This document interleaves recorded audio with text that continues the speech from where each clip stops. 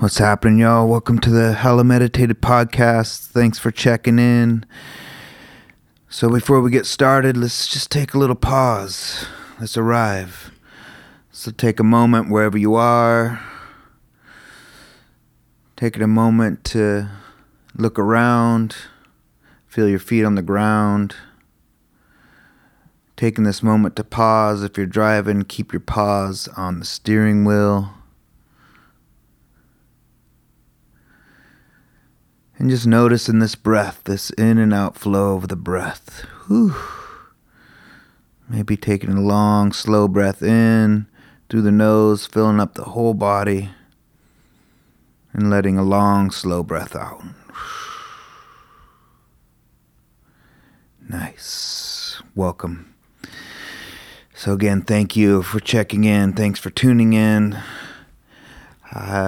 Not the best at this podcast stuff as far as putting out content, but whatever. I just go with what feels right. And I've had this podcast on the burner for a while.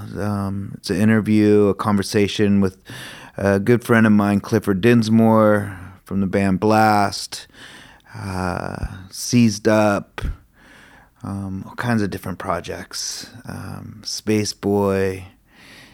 Oh man, we talk about all of them. Anyway, I met Clifford, maybe it was a lifetime ago. It was 18, 19, and I remember seeing his band play in Santa Cruz, and it was surreal. This person on stage was bigger than life, and it was just like kind of scary and intimidating. But then when I met him, he lived in the same area as I did, and I'd see him on the streets, and he'd go, hey, and he introduced himself to me, and it's just like, it was the coolest thing where there was no separation from the stage to how he was in person. You know, there's no audience artist separation kind of thing. It was super cool, humble, salt of the earth kind of person, and it really inspired me in my music journey. And he's kind of been an unspoken mentor of mine, always looking up to him. Even the style that I get into of, my expression on stage sometimes is totally ripping off Clifford.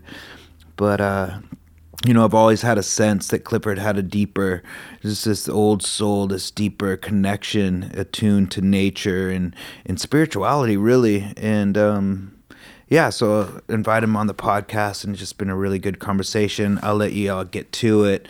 Check it out. Check out his bands. I'll put all the links in the notes of this thing. So I hope you enjoy.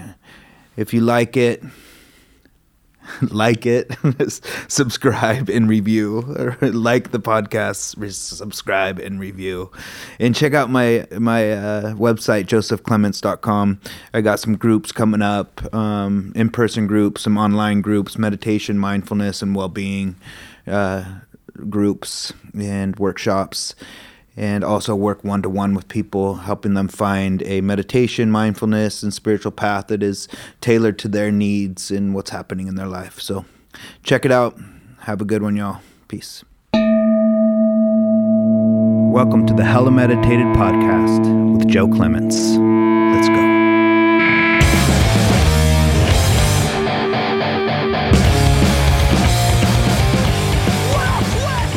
All right, what's up, everybody? This is Joe. Welcome to the Hella Meditated Podcast. And today I am super honored and excited to hang out and talk with, for lack of better words, local legend, but just a fucking still awesome, alive, barely. Still alive.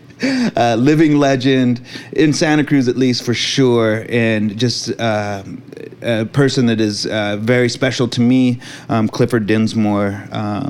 Welcome, man. Glad Thank you're you. here. Yeah, welcome to the compound. It's nice to finally be here. I've always wanted to check this place out. I really seriously can't believe you haven't been up here. I think there's a couple times where we connected, and I was going to come up here, but it's rad to finally be here. Yeah. Now I know where it is, so I could stop by. Stop by anytime, dude. Anytime. Seriously, I'd love to fucking get seized up in here, But I know, where you guys record these days? Lately we've been I think we're going to actually do this again too. We recorded with Paul Miner. Oh, that's killer. Okay, in Orange County, and that's fucking cool as hell. We were talking about doing some other stuff with this record, but it's just like that was actually personally probably the most comfortable recording. Yeah, well, Paul's so fucking rad too. Yeah, yeah. Experience that I've ever had. Not to mention the sound that he got for us. Is really definitive, and I think like the new stuff that we're writing is just gonna kick so much freaking ass. I mean, it's only, the first one was good. Like, it's a great record. I listened to it and I'm like super stoked. Yeah. But it's like, I think, these new songs and he's just really like, like when we were down there, he knew all the words, we sent him pre-recordings. Cool. And so he was like actually invested in it. That's and we did the whole thing in 3 days. Damn. It was insane. So. Well, I want to get more into that, but let's timeline that shit. Yes. So Seized Up is your newest band. That's what you've been doing lately. You've been doing all kinds of stuff, and we'll get into that. But so basically, I just, I kind of like one of the points, I don't know, the intention, let's say the intention around this podcast is, it's called Hella Meditated, and kind of the crossroads, like I told you, the crossroads between music, spirituality, and just lifestyle. Yeah. And, for me, meditation and mindfulness, that's kind of where I come with the spirituality part of it. Especially getting into it earlier, I thought that I had to keep shit separate, especially punk rock stuff. Like, I'm either punk or I'm spiritual, I'm talking in a soft voice or I'm screaming into a microphone. And it's like... there's a total correlation there. I mean... 100%. Musically, spirituality is fueled by music. I mean, to me, music is my closest link to spirituality would be surfing, music, Yeah. So it's like, it's spirituality is where you find it, and everyone finds it in a different place, but it does exist on some level for everyone, Totally. And that's kind of one of the questions that I had, what is even, like, for you, what is spirituality? What does spirituality even mean?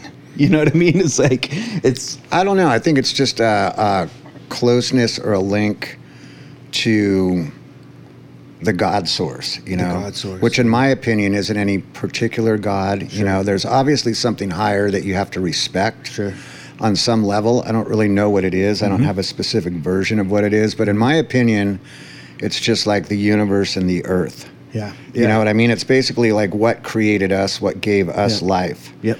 And it's like basically, you could be as like spiritual as you want or claim to be, but if you're not paying homage to the direct life support of the earth and what sustains you, especially where the human race is at now, like it's basically just destroying the God source. So detached, Like we are in the most like spiritually devoid, space that we've ever been in. Even though there's a lot of people, there's this pop spirituality going around where people's phones tell them to go like pop spirituality, find their pagan roots and stuff. You know what I mean? It's just like Pleasure Point is like probably the grossest example of like that used to be such an incredible place. And I used to be able to just, well, first of all, you used to be able to live there. Okay. Let's just put it straight. We'll start there. But, just, to go watch the moon set there or the moon rise, it's like, it'd be full moon and you'd go down there, at night and there wouldn't really be anyone there. Yeah. Now everyone's phones like invent some like blood red strawberry wolf moon or something. Give every full moon some fancy name and all of a sudden there's like 80,000 people. Like, it's like the boardwalk down there. I've seen like hundreds of people just like lining the cliffs with their phones trying to get pictures of the moon and shit. And it's just like, it used to just be so much different, But and then for the people that don't know, the Pleasure Point and Eastside it's in Santa Cruz, the Eastside Santa Cruz. Yeah. It's like Pleasure Point is one of the most popular breaks, and it's just changed. It was basically like a surf ghetto. Yeah. Like a really like funky bitchin' surf ghetto to the point where it's like, if you could put up with the mold and the rats and the lack of insulation and like. Yeah. You could live for like cheap. Yeah, you could. And it was like no one really wanted to be there except people who surfed, and it's like now it's just turned into Silicon Valley by the sea, and it's just like, It's hideous. Yeah, we'll just it is leave bad. it at that. I could get into volumes of stuff on that one, but well, we can if you want. So that kind of brings up the question: is so did you grow up in Santa Cruz? Or yeah. It's like I went to Rio Del Mar School. Oh, you did. And then Aptos Junior High, and then Aptos, and then SoCal, and so then here's Cabrillo. the Aptos. I want to talk about that a little bit too. Yeah. So Aptos is a little bit south. Capitola, it goes Aptos, Capitola, and then Santa Cruz. Yeah, at that time in the 70s, it was an incredible place to grow up. I mean, I grew up on Cliff Drive, and just like Dog lived up the street, DC, all these people, just everyone. Hal Turner was right across the street. You know what I mean? So you had a little crew. Yeah, and it was like a lot of the streets weren't even paved at that point. Like now when I go back there, all the cypress trees are gone. Damn. It's just everything's just kind of different. It's still kind of the same in terms of like Aptos still is pretty cool. It's just a little overcrowded, but a little bit, yeah. But I mean, this area really was a great place to grow up, and it's just like the way things were back then. It's like it makes me kind of trip out sometimes, where I'm just glad that I'm a senior citizen, because it's the like way things may be going. I would hate to be like a young person now. It would just be difficult. It'd be difficult. It seemed to be a lot easier back then. I mean, you could get away with just about anything, and tons of space to do your thing without cops or people breathing down your neck, where now it's just like, I couldn't imagine, but there's no way. More power to the kids that make the best out of it these days. That are actually having their own identity and doing shit. Yeah, man. Yeah. I have a 11-year-old, and just like some of that with me, is like, fuck, man. It's like, kind of seeing that this change, some for the better maybe, but most of it is just like not how it was, and not being that old kind of fucking back in the day kind of shit. No, but it just was different, it's all relative, It's just, super relative, and just still. So how can I kind of nurture and show my kid that there is that kind of freedom kind of thing, and how cool Santa Cruz really is still, in some sense. It's like being, not taking too much pride because you live here, and we'll talk about that, the Santa Cruz pride, but I mean, just like it's a beautiful, to be up here especially, it's a beautiful place incredible, to live. And we like, this is like kind of where it used to be. Now it's kind of getting overcrowded again, or as with like everything, but kind of where it's the locals. It's another example. It's another of just example. the Santa Cruz syndrome, what it's become. Exactly. But Santa Cruz Mountains used to be like, it was like taboo. I never wanted to live up here. It's like, I don't want to fucking live in those mountains. You know what I mean? I know. And it was a place to go if you wanted cheap rent. And well, that's what happened, right? Everywhere. And it was kind of where the locals went to retire. The locals went to fucking actually still live in Santa Cruz County. Yeah, totally. But even that is. There's a it's huge shot. shift. Santa Cruz is shot. Blown in terms out, man. of like, it's blown out. But it just really is. So being in Santa Cruz in those early days and Aptos and stuff, it's like, so I grew up in 70s, 80s. So what kind of kid were you? What were you into? And what being in Santa Cruz, like, there's probably the stereotypical things, but what were you into, and how were you as a kid? Just surfing and skateboarding. Yeah. Like Santa Cruz stuff. Yeah, exactly. Yeah. Just going to the beach every day. Like it was just, it was really fun. It was like, it was a great place to grow up. It was just like, there wasn't a lot of beach access even at that point in time. And we would just walk the beaches until we found a sandbar. And in those days, if you found a sandbar, sandbar where a good break is. Yeah, a good peak, where there's a good, the riptides down there create these incredible sandbars, and down at Beer Camp Beach and stuff down like there. Like anywhere, like we would go down at Hidden and we'd surf that whole zone because it is such a big stretch of beach. Yeah, and it's like it has to be a sandbar to really find it, not a closed out break. And before like the resort in Seascape was built, or like changes it everything. all filled in between there and La Selva. You could walk those beaches if you could find a bar and surf it for like a week or two, as long as... Before it shifted? Well, basically just as long as you could keep your mouth shut before until people figured it out, it. But there was no way to really like check a lot of those places, so... It's just, and it was actually all nude beaches, like between, like below where the resort is now, then Camp St. Francis between there and La Selva. Yeah. So it was kind just, of up by the cement ship, kind of like that's kind of the cutoff, right? Yeah, but everywhere used to be really loose in Santa Cruz. Like every beach was a topless beach or a nude beach, you know what I mean? Back then it was like people just did whatever they wanted, you know, because there was just so much like, just so much space and, you know. When did you start getting into the music scene, like into music, and what kind of brought that about? Well, my uncle I was always really into music, and my parents were really cool. Like, you know, they'd take us to see stuff. They weren't taking us to see like Sabbath or, you know, really heavy stuff, but we were seeing a lot of music, you know. In Santa Cruz? Well, we'd go to like the Day on the Greens. We'd see like, you know, Leon Russell and like bands like Cold Blood and, you know, UFO and like Jay Giles, you know, stuff like that. So we had a lot of stuff like that. And then my uncle was a DJ in the 70s. A radio DJ? Yeah, for he started at KZSC and then he ended up at K-Wave and then KMBY, I think it was. Shit. Yeah. And so he would get tickets to all the shows at the Civics and at the Civic shows. And then he would take us to a lot of shows. Like Creedence Clearwater was my favorite band, and that was probably my first real concert, you know. Right. We got to go see them. Fuck, you got to see them. That must have been just like... It was insane. Yeah. Little kid at Oakland Coliseum. Coliseum? Yeah, Oakland Coliseum. Oakland Coliseum. Damn, man. Yeah, that was actually a funny story because, you know, it was like a surprise thing where like a week before, you know, like so I wouldn't get too wound up like anticipating it for like months or something. It was a surprise for you? Yeah, and it's like all of a sudden, okay, we're going to see Creedence. And I was just like, no way. You know, I was probably in like third grade or something.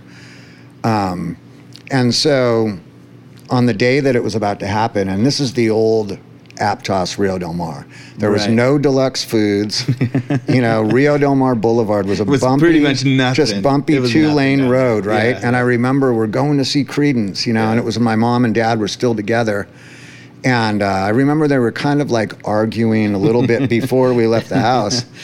And all of a sudden we're in the car and we're right by, you know, where Deluxe Foods is now. And just all of a sudden my dad just flips a U-turn and my parents are screaming at each other, and it's like all of a sudden we go back to the house and I'm just like throwing a tantrum. Because like, you were supposed to be going. Yeah, and my brother's so young at that point. He's just oblivious, you know, like he was practically a baby at that point, you know. And so we're going back to the house and they're screaming at each other, you know, like typical 70s, like all my friends' parents were divorced parents, you know, or like, and so we get back to the house. You know, the door slams, they go in the room, I hear all this noise, they're fighting, they're screaming. Shit. It's over. So in your mind, you're like, fuck. And all of a sudden, my mom comes out, like, crying, and get in the car, you know, so we get in the car, and she was going to take us to Creedence. She was that, we're going to dedicated. So then, like, my uncle, we pull up at my uncle's house, who lived over by the harbor, and at that point in time, no one would turn down a Creedence ticket. Hell no. You know what I mean? You'd be crazy. So we get to his house. His girlfriend runs out crying. He's like, let's get out of here. Oh, shit. So everybody's fucking arguing. Bad vibe central, like trying to get out of town, you know? And then, and finally when we hit the road and got there, it was incredible. It was Creedence and Tower of Power. Oh, my God. Yeah, it was really good. In third grade. Yep, and that was probably like my first real concert. Then my dad would always take us to the local ones, you know, and my mom worked for Ken Kraft, or Bob Kraft, I'm sorry, who was a famous astronomer. Oh, no shit. At the time, she worked for Lick Observatory up at UCSC. Okay. And his son is Ken Kraft. Yeah, Kraft? He's the guitar player for Snail. Oh, and Snail like got big in the 70s. Snail was in Santa Cruz, they were one of the bands that was like on the cusp of like really, you know, it was going Snail and Doobie Brothers. Yeah, or exactly. Like that whole Santa Cruz mountain scene. Yeah, and so you know, we'd come up to the Santa Cruz Mountains actually and go to places like the Town and Country Inn and all these like places that used to be around and you know, see all these rad rock shows and.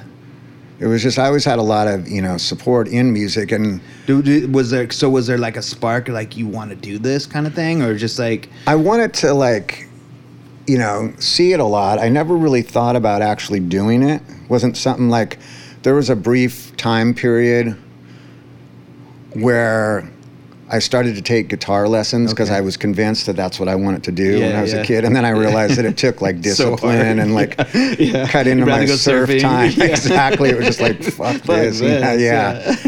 So, like when I really got into music was like I started doing stuff with Steve Iles, who's the drummer for Dusted Angel now.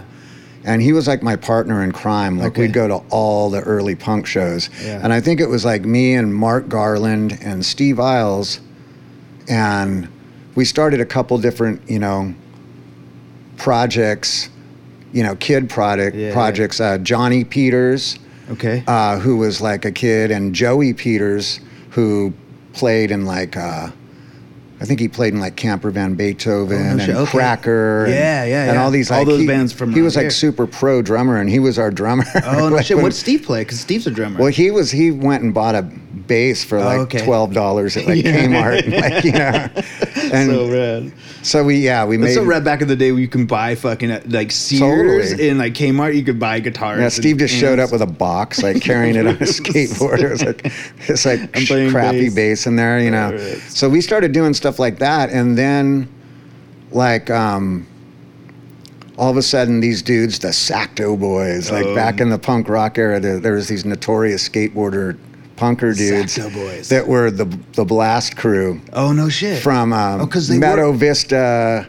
you know, Grass Valley. From up there. Yeah, they weren't from Sacramento. They were, you know, should have been like the Grass Valley Boys or something. But like Frank Vanderhoff, who was like our punk rock hero at the time, the older guy, and because what's his name? Your first guitar player, Steve Bork. Steve Bork, but then there was why can't I think of his name? It'll come back. Dave Cooper. Nope, that's bass player. Yeah, he played in MAD, I think, and worked at Universal Audio. Let's.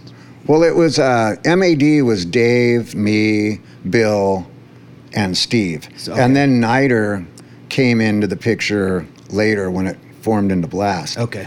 But the way that that all happened. Sorry, I didn't mean to derail. It's like basically I met Keith Meeks. Through a mutual friend of ours, Judy Oyama. When did she own Santa Cruz? Well, or she was tied in. Shop, right? Yeah, and like at that time, cool, rad skater. Yeah, too. Super cool. And we were all like, a bunch of us were surfing for Santa Cruz Surf Shop at that time, and so she's like, "Hey, you got to meet my friend Keith Meeks," you know, because it was like you knew every like punker within 100-mile radius, you know, because there just weren't any at that time. So, and this was late 70s, early 80s kind of late thing? 70s, late yeah. 70s, yeah, probably. Yeah, I probably met him in maybe 79, 78, 79. And then we got to be good friends, and we started trading like punk rock records and stuff. And then, you know, Steve actually had a car, so we'd go to all the shows. Okay. And then we met, you know, Tony and Tommy Guerrero and Shroogie and all those guys up in the city. Because Keith was friends with them. Was he pro back? Oh, yeah. Because he turned pro early. Yeah, some of those early pictures of Keith, like... Yeah, like the old SoCal skate park and shit. Yeah, there and like Winchester and Campbell. That's right, yeah. And so when he came over here, you know, he was really alienated. He didn't know anyone, you know, so we'd go and hang out and surf and listen to punk. And then he basically, you know, I met the Blast dudes through him. Oh, okay. And then, you know, there was one summer where Steve Iles' parents, who were just like the coolest people in the world. Yeah, I lived across from them on 26th. Yeah, Bob and Sherry Iles. Yeah. And they let a bunch of us like crash in the garage that summer. It was like Peter Tesdorf, me, Steve Borick. Oh, shit. And we built, like Steve lived out in the garage, so we built a studio within the garage. Nice. And those guys started playing. It was like no intention, you know, of really making a real band at that point. But then they made that song Holocaust. Oh, that MAD song? Yeah. The one that got on the Maximum Rock and Roll fucking such compilation. A great, I love that. Yeah. It's all so the way that I understood it is I think like Keith was going to sing, or they were going to get someone else. It was never like I never would have thought in a million years that I would even want to sing or be a singer. So it was supposed to be at Keith. That point. Well, it was just whoever was but there. That's who I was under the impression that it would most likely be. No shit. And so because I lived there up in the attic, I mean, I heard that song a million times. And like, them just playing every day. So it's like I wrote words to it, and I go, here, you should use these words. You gave them to Keith? I gave them to whoever. Steve and Dave, Whoever, I think. Whoever was going to sing and it. they're just like, hey, you know, no one was singing at that point. It was just that song being played over and over. That was like the first real song that they had. And I was like, wow, this is a great song. Fucking you know? good song, dude. And so I handed them those lyrics, and I go, you should use this, you know? Yeah. And they're like, well, why don't you sing it? I'm like, I don't sing. Like, I'm not doing that, you know? And then, so I started singing it, and then I think we played like a show or two, and we played San Francisco, and then Tim Yohannan and Jeff Bale, they were putting together that compilation. Oh, so you're roped in, and you're just fucking... Well, yeah, it was really weird because we had just become a band, and like, I don't even know how we ended up playing in the city or whatever. What was it like fucking, like, let's rewind a little bit. What was it like when, like, what, because you're saying no fucking way, and then what made you go, all right, I'll fucking do it, and then what was that like? It was good, you know, a little awkward at first, but then it got to a point where it was like, okay, yeah, this is something I want to do. Cool. So it kind of clicked. And it's like, that's what's cool about punk rock is you could suck as bad as you want to, and no one's going to really care. You know? And it's kind of like going back to that spiritual piece. It's kind of a fucking spiritual connection because you're tapping into something that is like something. It's an energy. Yeah. It's rather than, you know, it's like, oh, we're putting this thing together and composing it. It's just like, where's the fucking energy coming from? And it's just like so raw. And I just, you know, I have horrible like hand coordination, and I can't draw. I can't express myself artistically. So like find some I expression. couldn't draw myself out of a corner. You know what I mean? Like I hated art classes. I hated everything like that was forced upon me. Yeah. So writing is where I found my like writing visual, lyrics, you know. Yeah. So that became really fun, and like I said, we just got. It was like the right place at the right time where all of a sudden they're like, here's some money to record, go do this, or no shit. So be on this it was compilation. still MAD at that point? Yeah, that was MAD. And was there anything else recorded besides Holocaust? There was, let's see, there was about 4 other songs. Oh shit. That I've are never just heard total that. Is crap. That around? Yeah, it's but like, I want to hear it. I mean, like Holocaust is a really mature song. It's fucking a good song. It's really and like I feel like all of your shit really, and especially that it's like kind of ahead of its time in a lot of ways. Well, yeah, the Holocaust one was really, you know, like we would still play that in blast sets. Okay.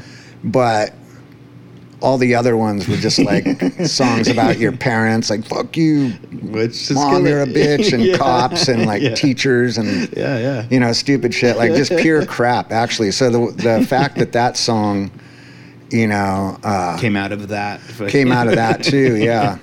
And then there was actually there's an old song where this guy Todd Lemma that Nider was in a band together with before MAD, like up in Grass Valley.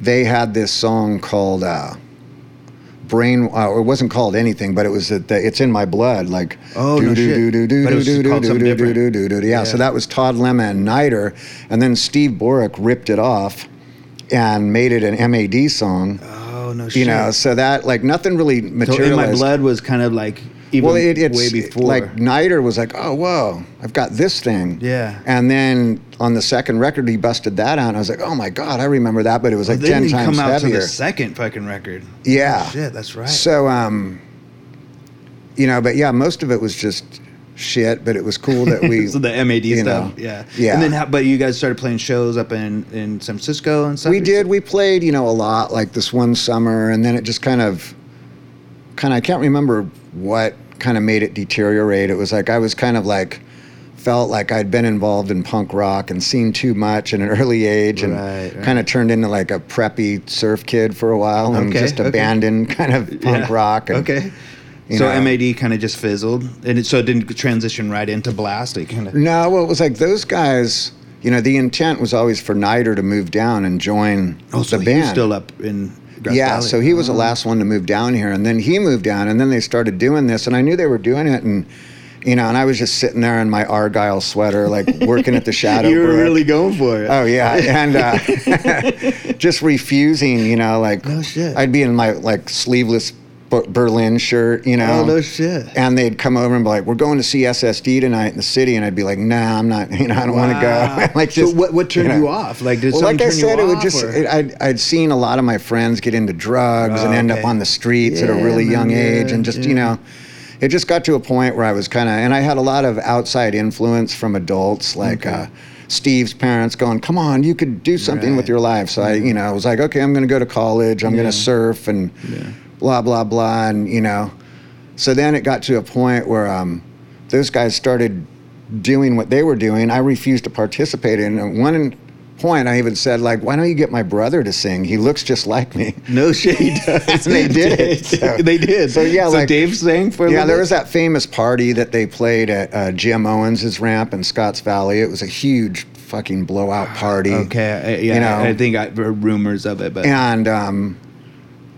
so they did that for a while. And then, I just was doing my own thing. I was super into, like, Joy Division, Smiths, New Order, just, good shit. It's good The Cure, all this stuff. Yeah. Like, I'd gotten into kind of different kinds of music and, and then somehow I ended up hearing basically The Power of Expression, recorded on a Ghetto Blaster, those songs. And I remember I was going to, like, leave for college within a couple months. Mm-hmm. What college were you going to go to? I was going to go to a junior college down in San Diego and then hopefully go to San Diego State. Yeah. So I was going to move down there. And then, shortly before I went down there, I heard what was going to be that first Blast record. Yeah. And something just, like, snapped in my brain. I was just like, oh my God, like hearing Time to Think for the first time, where it's like, and I was just like, how did this happen? Like from this shitty kid band into this, and I was just like thinking to myself, like, I'm just stupid if I don't do this. Cool. Like, I've got to do this because this is like not normal music, And so that just started up and we started doing it and just like things accelerated really fast. Like we did a demo, like, like you hear the early demos, it's like I didn't even know what I was doing. I mean, we did that within a couple weeks or a month of when I decided that I was going to do it. And I just wrote words really fast. Yeah.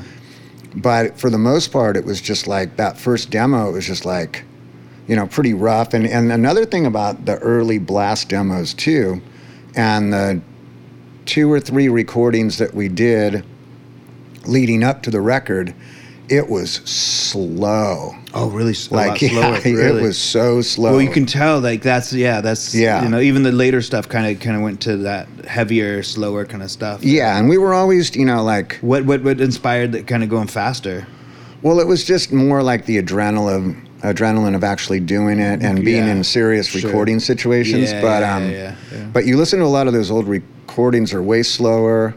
And we were always influenced. We were never into like we were just so irritated and over the like like generic punk drum beat. And 1, 2, 3, 4. And this was early 80s, and just the conformity of like the whole uniformness of punk at that time. Totally. And that was actually partially enforced by a lot of those people like Maximum Rock and Roll. When we did the compilation in the song Holocaust, there was a middle part that goes like, where now it just says it's all a bunch of shit. All a bunch of shit, yeah. That was Which is my favorite part. Well, that was there because there used to be a part that went like down, down, down, down, down, down. Kind of got heavier a little bit. Do, down, down, like, kind of melodic metal, kind of, sentimental kind of metal part. And they made us cut it out. Like, we don't want the heavy metal guitar break.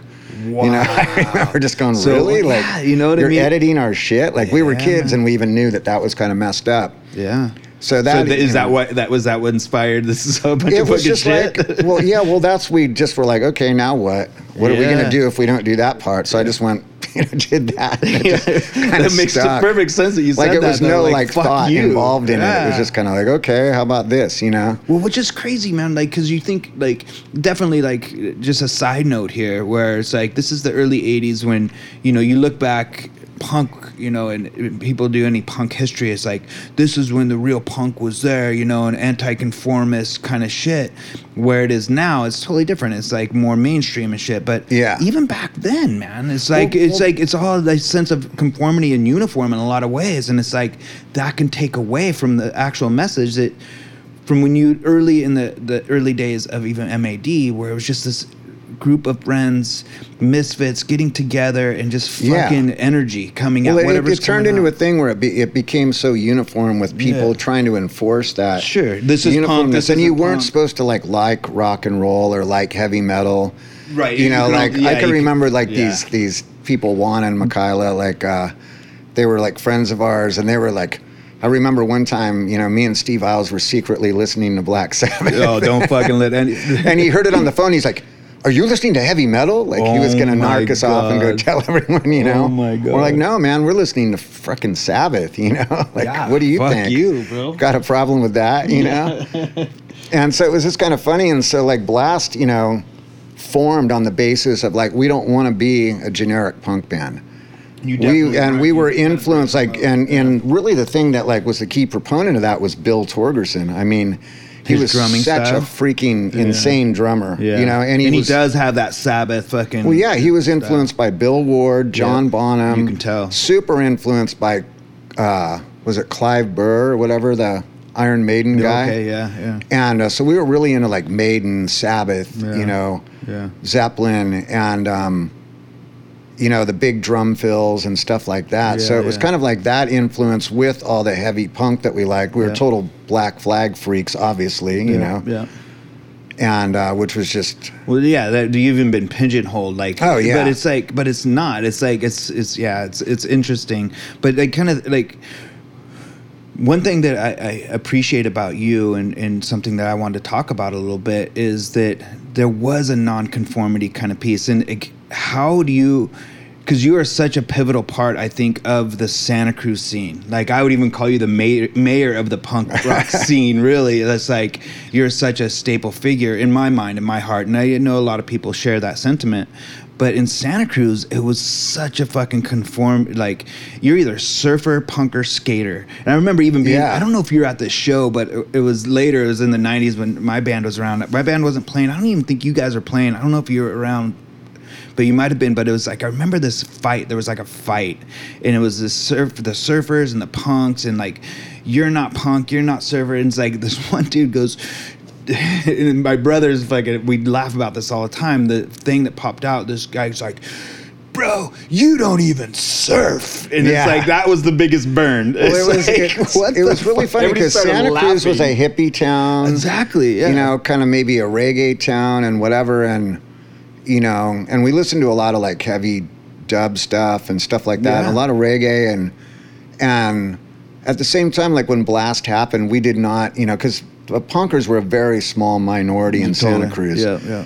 And really small scene. And for some reason, when the Blast thing happened, and especially after we got signed to SST and the records were available, Yeah, all of a yeah. sudden people that I never imagined would be into it were into We're it. into it, yeah. You know, but they were still surfers, just Yeah. full-on surfers. There was like, a crossover. It was like it started. Yeah, You know, dudes like thrashing in the pit with their Ugg boots on. so ripping, so ripping. And that's the one, you know, like kind of back on that same thing where it's like, you know, when I would see, like, I didn't know you back then, in the early days when I first started going to Blast shows, and it was like I would see Blast, and it was more than just seeing a show. It was like, holy shit, you're just like you're kind of immersed into this show, the way that you guys, especially your stage presence, and it was like you're a fucking animal. Like, you were no longer human, and it was like scary in some ways psychotic. And I'm like, oh my God, but it was like so intriguing. But then when I met you, it was like that persona, that wasn't you. I mean, it was you on stage, but that's not your image kind of thing. You were fucking so approachable, super nice, and it's like there's no audience artist separation kind of thing. It was like that's just kind of what was coming out of you. And like when I met you, I'm like, oh my God, this is the same person. You're just like so fucking cool and like so like humble. It was, and I really appreciate that, and I actually tried to in my, like, being in my bands and stuff, it's like always wanted to keep that, you know. I always tried to, like, you were my like kind of archetype, like you were my kind of like, okay, that if I can emulate a little bit of what Clifford's doing, I'll be okay. So I appreciate that, and thank you. Oh yeah, like, well, yeah. I mean, it blew my mind when I knew you. And then you started singing, Yeah. and I was just like, holy shit, like with Schlep and then Yeah, Fury, yeah, I was like, yeah. damn, you know, Joe And it is was like the same the thing dude, like you know? you were saying, where it's just like Yeah. this energy. It was like, it was nothing, there was nothing about like wanting anything else, but just like, this feels fucking Yeah, rad, it does, you because know? it's like such an outlet, you know, as a frustrated like young person. Totally. Just looking at all the stupid shit in the world, it's just a way to like kind of process it in your own way. Yeah, yeah, yeah. And then, you know, when you talk about an example of like, I mean, like to me, playing live, especially in something like Yeah. Blast, you know, it was just an example of being in a hyper meditative, like outer body state In the moment. for the length of that set. Yep. Like Yep. you were just not there. You were just wherever that Yeah. musical Wherever the music's universe kind of pushing. was. Yeah. And just that incredible energy, you know, and it's like the music that, like I said, when I first heard that music, I was just like, oh my God, this is freaking insane, because I like heavy music. I like heavy, you know, punk. I always had visions of what punk could be and kind of thing. And certain, you know, bands fulfilled it, like Black Flag to some extent, for sure. Yeah. And that first, you know, record was definitely like, Steve was a more cut and dry person. Mm-hmm. He's like, okay, I'm going to make Steve Iles. Steve Bork. Bork, okay. He's like, I'm going to make these songs that sound exactly like, you know, I'm going to take this Black Flag influenced riff and I'm going to take this SSD influenced riff. Yeah. You know, whereas we progressed beyond that first record, that's where it really got into like super crazy territory. Sure. And it's just creating those like songs with the tension building, pull your hair out kind of. Is that Niter? A lot of Niters? Because his fucking guitar playing is like... Yeah, well, both Steve and Niter, especially when they played together, it was just unstoppable. That's so cool. You know what I mean? When both of those guys got along and could play together, it was an unbelievable thing. I mean, just incredible. And Steve was freaking crazy on stage, you know? And it's like just that tension building mayhem. Like you couldn't help but go completely freaking crazy. And that's I think what punk is. And I think that's what appealed to a lot of these kids, these surfer skater kids, where it's like, wow, we could just go completely fuck shit up without fucking shit up. And we did back then. Do you remember that? I don't know if you played there, but there was fucking Several Fish and Mock, and I forget who else. Was that at the Mexican restaurant? Yeah, in fucking Portola. It's where Mountain Mike's is now. Or whatever, dude. It was round table or one of those places. The most random places ever. I mean, Several Fish was like back then. That like I loved Mock, I loved you guys, but for some reason, Several Fish just like it almost reminded me of Descendants a little bit, but like kind of edgier. That was Moke's brother, Scott Smith. And then it was Pat Goddard. Yep. And then my brother David, and then that's right. He played bass in it, yeah. And for a while, what was super rad, Tim Cooney was the original drummer. Oh no! Oh, that's right. I forgot about Tim Cooney. But then what was super cool is this giant biker dude, Randy. Right? Yeah. He lived at the Hook. He was like this super rad. Like he played in a country band with this guy, Willie Durbin, who's actually James Durbin's dad. Oh, no shit. So those guys were in this insane country band, and somehow, like, you know, Randy, just being the cool dude that he was, he's this big scary looking biker, and he's playing with these like young kids playing drums, and he was like a super good drummer. Was that Several Fish? That was Several Fish. Oh no shit. I remember Cooney played in them. Yeah. And I remember he played drums. Yeah. But it's funny, like when you were talking about the surfer fight, you know, I thought that's what you were talking about, because that show got gnarly. Well, that was there's like that. Well, I remember they ran out of beer because all the miners bought it all. Exactly. Well, they were just like, I was like, it turned into almost a riot. Dude. Yeah, that place kind of went away shortly really after quick. that. I don't think there was, you know, one or two shows. It's like you could be like a 12-year-old and just be like, I'll take 2 Dos Equis. It was insane, you know. It was like Yearsley out there with his shirt off and his Ugg boots. Oh my God. Or actually, he was wearing thongs and he's like punching people. That's right. Usually, that's a fucking prototype of Santa Cruz. Yeah, that was like such a. Yeah, that was hilarious. Skater, and punker, Mock. I think that's when Dog was singing for Mock too for a minute. Was it? Yeah. Right after Jerry then? Yeah, right after Jerry. Shit. I forgot he sang from. I love the Jerry days. I was Jerry. Like, that's that so lost good. demo. That's something like So even like good. Greg from Southern Lord. talks about putting that out. Really? Is Like, that shit available at all? That old Mock I stuff with don't Jerry? know where you would find it, but that was some. I of the, looked for it. I like couldn't- the Mind of Mock and Yes. like the Clock Trixie, House. was it Trixie or whatever? They had that one song. Yeah. Yeah, their mascot Clock clown. House. But like that stuff was so good and So so good. heavy. And Jerry was such a powerful singer. Yep. Yeah. Yeah. Yeah, Mock was another mind-blowing thing that just sort of appeared of like So holy, good, yeah. David And that was Aranavici, was such yeah. a good drummer and like It was like you and Mock in Santa Cruz. And, Yeah. there's the other And Vicious Midgets. I was going to say Vicious God, Midgets. yeah. And, but that's an interesting thing too. Like, this East Side, West Side shit in Yeah. fucking Santa Cruz, like so weird, but it was such a fucking thing. Yeah. It's like you're either on the West Side or the East Side. Yeah. Surfers, skaters, punkers, whatever it is, and Vicious Midgets were West Side. Well, that was because this, Toby Munyon went around telling the Vicious Midgets that, like, don't mess with me or Blast will kick your ass. And we didn't even know Toby. You didn't even We know were him. just like, Yeah, who so is this no, little- it wasn't you. It was Yeah. just this kind of culture, But it was It's funny like- because I ended up, in Space Boy with Jade playing drums. And he was from Vicious Midgets. Yeah, from Vicious Midgets. And he told me that story. And I was like, what? He's like, yeah, I thought we were all scared of you guys because we thought you wanted to kick our ass. I'm like, why would we do that? You guys were an insane Well, band. and that's what I mean about like meeting you, like in person. You know what I mean? It's like, oh, just like so different than like, because growing up in Santa Cruz, that's like the mentality. Like, even if I didn't feel that way, which was kind of fucked, because I would just conform to that way. It's like. So I was so scared of like being a sissy or a pussy or whatever it was, So it was really detrimental to a lot of things, and I sacrificed a lot of, fucking goodness within me.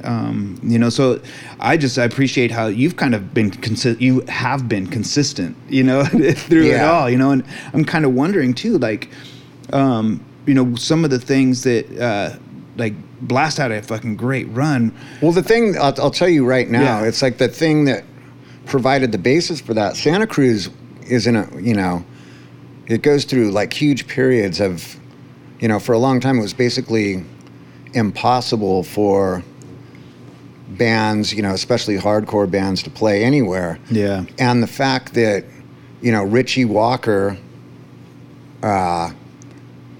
opened club culture. Yep. And just got every band, Descendants, Black Flag, So good. GBH, My first DRI, real you show name was it, there. like everybody. Faction. Oh, yeah, COC, I saw I mean- Faction. What was my first show?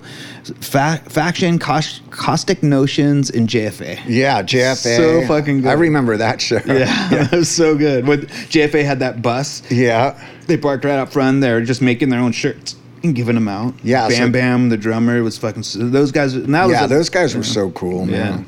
Yeah, we actually did. Actually, the first Blast tour that we ever went on, we were going out to the East Coast to meet up with COC and DRI. Yeah, because you guys were friends with COC. Yeah, really good friends. Yeah. And then JFA, we did the first, the whole Midwest. Yeah. Like from JFA. like Salt Lake all the way out to the East Coast with JFA, and that was super fun. Yeah. And the thing with Corrosion of Conformity, it was like the very second Blast show was at the Great American, what was it called? Like Old American Music Hall or something. Great American Music Hall in San Francisco? It was in Monterey. Oh, I don't even know. I think it was called like the Old American or the, it was something that was this venue. Like the first show was there with DOA and we opened, and that's when like I wouldn't even look at the audience. I was just standing in the back just like, ah. Oh, really? And then by the time the COC show rolled around, that was Black Flag, Saccharine Trust, Corrosion, and us, and it was our second show. Holy shit, your second show. Yeah, and so we were like, who's Corrosion of Conformity? Yeah. No one had ever really heard of them, and they just showed up. Animosity, was that there? That was Eye for an Eye era. That was their first singer, Eric. Oh, okay. And they showed up, and we're just like, oh my freaking God. And they felt the same way about us. Yeah, because that makes sense, because they were punk, and you guys were punk, but both of you, like even COC, had more of a heavy element to it. Super even now, metal they're like pretty crossover. much metal now. Like DRI kind of stole the crossover thing, but COC is the one that really invented it in a way yeah. that I can see that.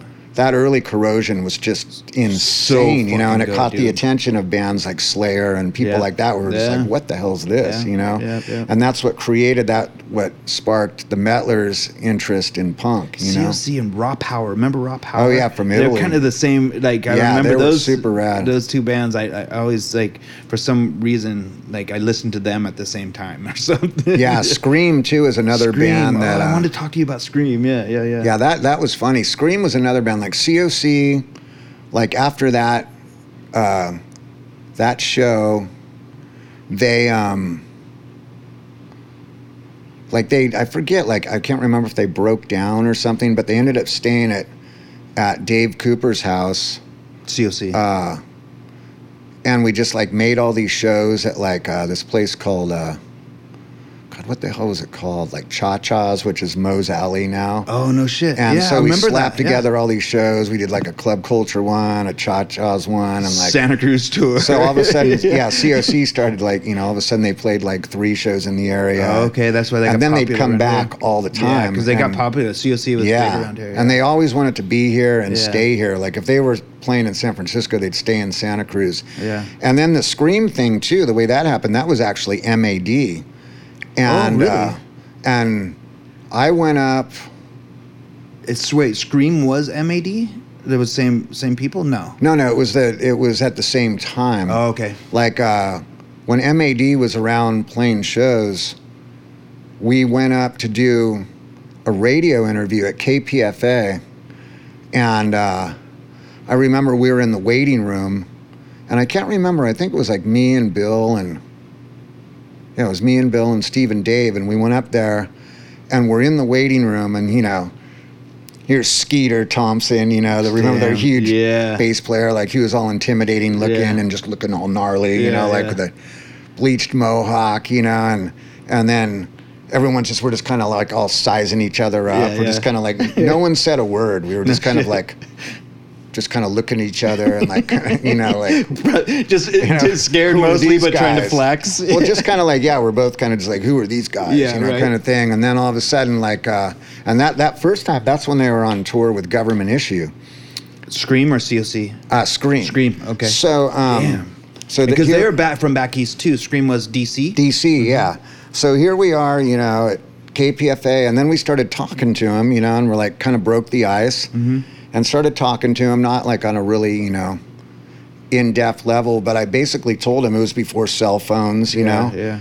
And I was like, okay, here's, you know, I was living at Steve Iles's at the time, and all of a sudden, you know, I told him if they ever found their way to Santa Cruz, if they wanted to go to the beach or something, like, you know, come by and here's where we live and kind of thing. So all the flexing came into that. Yeah. And it was like, still, it's not like we were, you know, really like broed down that hard or anything. It was just kind of like, and so I go body surfing at Santa Maria's after I got back, and I come walking up and I see this like van with a trailer with out-of-state license plates parked in the driveway. And Sherry's like, oh, your friends are here. And I'm like, what friends? And I like look at that and I'm like, who the hell's this? It was like and it was not COC, but it was a Government Issue. Oh shit! And Scream at the beach. in our driveway, you know. So they made it. Yeah, they stay there and they picked the right place. I mean, like Bob and Sherry Isles. They're just super put cool. They live down like, at the end of the cold. They had the raddest and spot. Sherry just cooked them like spaghetti dinners. And was that when Dave Grohl was in Scream? This was Kent Stax, the original drummer. Okay. And then Scream just became, you know... Yeah, because you guys rode down with them a lot. They were another band that would just always seem to accidentally break down and have to stay at the Isles pad for a week, you know, every time they came to town, you know. Interesting story. So, and I have this memory in my mind, but I need some truth on this, and you might be able to help. But I remember Scream and you guys played at a place in Capitola. This was when Dave Grohl was in the band. The Capitola Senior Center. Was Dave Grohl Knob Hill? Is that? Yes. Yeah. Was Dave Grohl in the band then? Yeah, he was. Okay. Yeah, Kent decided he didn't want to do it. Anymore, and I think we were on the It's in My Blood tour. And we played CBGB's with Scream. Okay. And, you know, who at that point, you know, was like family to us, and And then Pete's like, man, Pete and Franz are like, you got to see our new drummer. Yeah. And it was just this kid, like, who was just like this metal-looking kid. And we're just like, holy shit, right. Where did you get this guy? I remember that show. Yeah. So this was at the time when we all lived in the Devil's Triangle. Yeah, the Devil's Triangle for the listeners. 41st Avenue. 41st Bio Avenue. Bob and like Steve Cochran, Steve Keenan. Yeah, and Dano and all those guys Dano. lived above. It was Opal Cliffs Market, which isn't there as Quicksilver now. You lived above Free Line, kind of down a little bit above the old Free Line. Yeah. And we had this fucking... The soiled pad. The crack shack. Yeah. And we called it the Devil's Triangle. Yeah. We would just get stuck in there. And after that show, and this is like, I remember the Scream guys. Well, yeah, because the Scream guys were at your house. Yeah, we were all partying over there. Yeah. It was killer. And like, yeah, I was it was such like a kook. Felica and it was Leisha fucking cool. But like, I remember being such a kook. And I remember I was like, I'm like, you guys should give me a shirt. And they're like, what? Why? And I'm like, well, you're partying at my house. Like, whatever. Being such a kook. And they're like, what the fuck ever. And then I didn't have any money. And then I'm like, all right, but knowing now, it's like, I would never ask a touring band. But they gave you one, right? No, I got some money. I think Dano gave me some money, but I would never fucking do that. You know what I mean? It was a touring band. And then I'm like, oh my God, that was fucking Dave Grohl that I was fucking being such a fucking kook in front of. You know what I mean? So you kind of just, I'm like, was it Dave Grohl? I fucking think it was. Oh my God. No, it was, yeah. That even made it worse. I'm like, I'm such a fucking dumbass. But that's just kind of how I was back then. Yeah, that was when he joined the band, he was just, I mean, they loved it, like, coming to Santa Cruz. They did, yeah. They'd stay have at you read Steve's Dave parents. Grohl's book? I listened to it. I have not he read that talks yet. about I have to. Steve Isles and going to the ocean, first time being at the ocean, and talks about you guys and just being stoked on how. Yeah, I need to read that. It's fucking cool, man. Listen to it. I listened to it, and it's him fucking narrating it. Super cool. And he narrates it killer. Yeah. Yeah, I just remember, it was just Cruz. That was such fun times, and to the point where like Pete from Scream and Franz, I mean, they were even dating like local girls, and like so they'd come. They wanted to like come their to Santa second Cruz, home kind of thing. That's cool. And so it was just really funny. I remember Skeeter, just the giant like muscle dude, putting on my Victory wetsuit backwards with the zipper in the front and swimming out in this riptide. Oh, and I remember like hanging out with Pete and Franz, just going, that's probably not a good Skeeter's kind of got himself in a bind. He's like a quarter mile out there. Like, oh my God. In this like wetsuit that's too small backwards. And just funny stuff like that. It was great. That's and then cool. Just meeting some it seems like you guys did so much cool stuff and just meeting a lot of cool people. The one thing I kind of going back to the Devil's Triangle and like bringing it back to Santa Cruz a little bit and, like the whole Devil's Triangle and just in Santa Cruz in general, like really got into the drug fucking culture, kind of what you're talking about before. Yeah. Like I was a part of that. I got really fucking caught up like in, we're the lower point of the Devil's Triangle. But you never seemed to like. How did you came out of all that shit unscathed? Like most of our friends, including me, got pretty strung out on fucking whatever. Whether it was crack, heroin. Well, that blew my mind to some extent because I was going to Cabrillo at the time, and I remember I would just kind of like, fuck, I could just walk over to your guys' house and. There'd be girls hanging out. Yeah, it would always be a party, yeah. And I was always into like pot and mushrooms and beer. I got to a point where I definitely, I drank too much and I had to like get out of that phase. But, even at that time I was raging with you guys in terms of like drinking. But you would always, you'd be partying and with I'd us. do mushrooms. You wouldn't go over the top. Yeah, but I did not like, I remember like with, Jason Monroe, like this one time smoking like the Chasing the Dragon on the tinfoil. Yeah, the brown tar. Like I've only done that stuff a couple times. Once it was like the super pure China White that you'd snort in like New York. I did that just a couple times, tiny bit. It was kind of like okay, I wouldn't want to have a bag of this laying around. You just didn't have it in you. I just didn't want to be addicted to drugs, and it was just. I remember I hated the tar stuff. The China White stuff was cool for a second. you know, but it was like the tar stuff just made me feel itchy and slimy and creepy, and I so you hated just didn't it. like the feeling. But it was like, I mean, it did trip me out when that whole household that you guys were living in that was so fun. Yeah. All of a sudden, it wasn't fun anymore. No, man, it got really dark, dude. And the floors weren't even just sticky; it was us sticking to the floor. It was I like know. fucking Venus fly or that fly paper kind of shit. We were just stuck in there. It's Yeah, that was gross. seriously. It got I remember gross. it tripped me out because Yeah. no one, you know, not a lot of people had really, I don't know, like even like, you know, that's was just a thing. I mean, I know a lot of the older guys in Pleasure Point in the 70s and stuff like that. They used to do like heroin and stuff, a lot of and coke back then. Yeah, tons of coke. The 80s was the just 80s, yeah. But yeah, the Santa Cruz, like in the late 80s, early 90s, really like, especially on the east side. I don't know about the west side. It's just where we were living. It was just like it was everywhere. A lot of surfers, everybody. Yeah, you know, it was fucking. And then when the heroin thing crept into the picture with the kids, you know, like people like that had healthy like surf upbringings, you know. Yeah, some of our good friends that you wouldn't, you know. Yeah, like, exactly. man, like me included, man. It's like, how the fuck? You know, I woke up in that shit. It's like, how the fuck? You know. And yeah.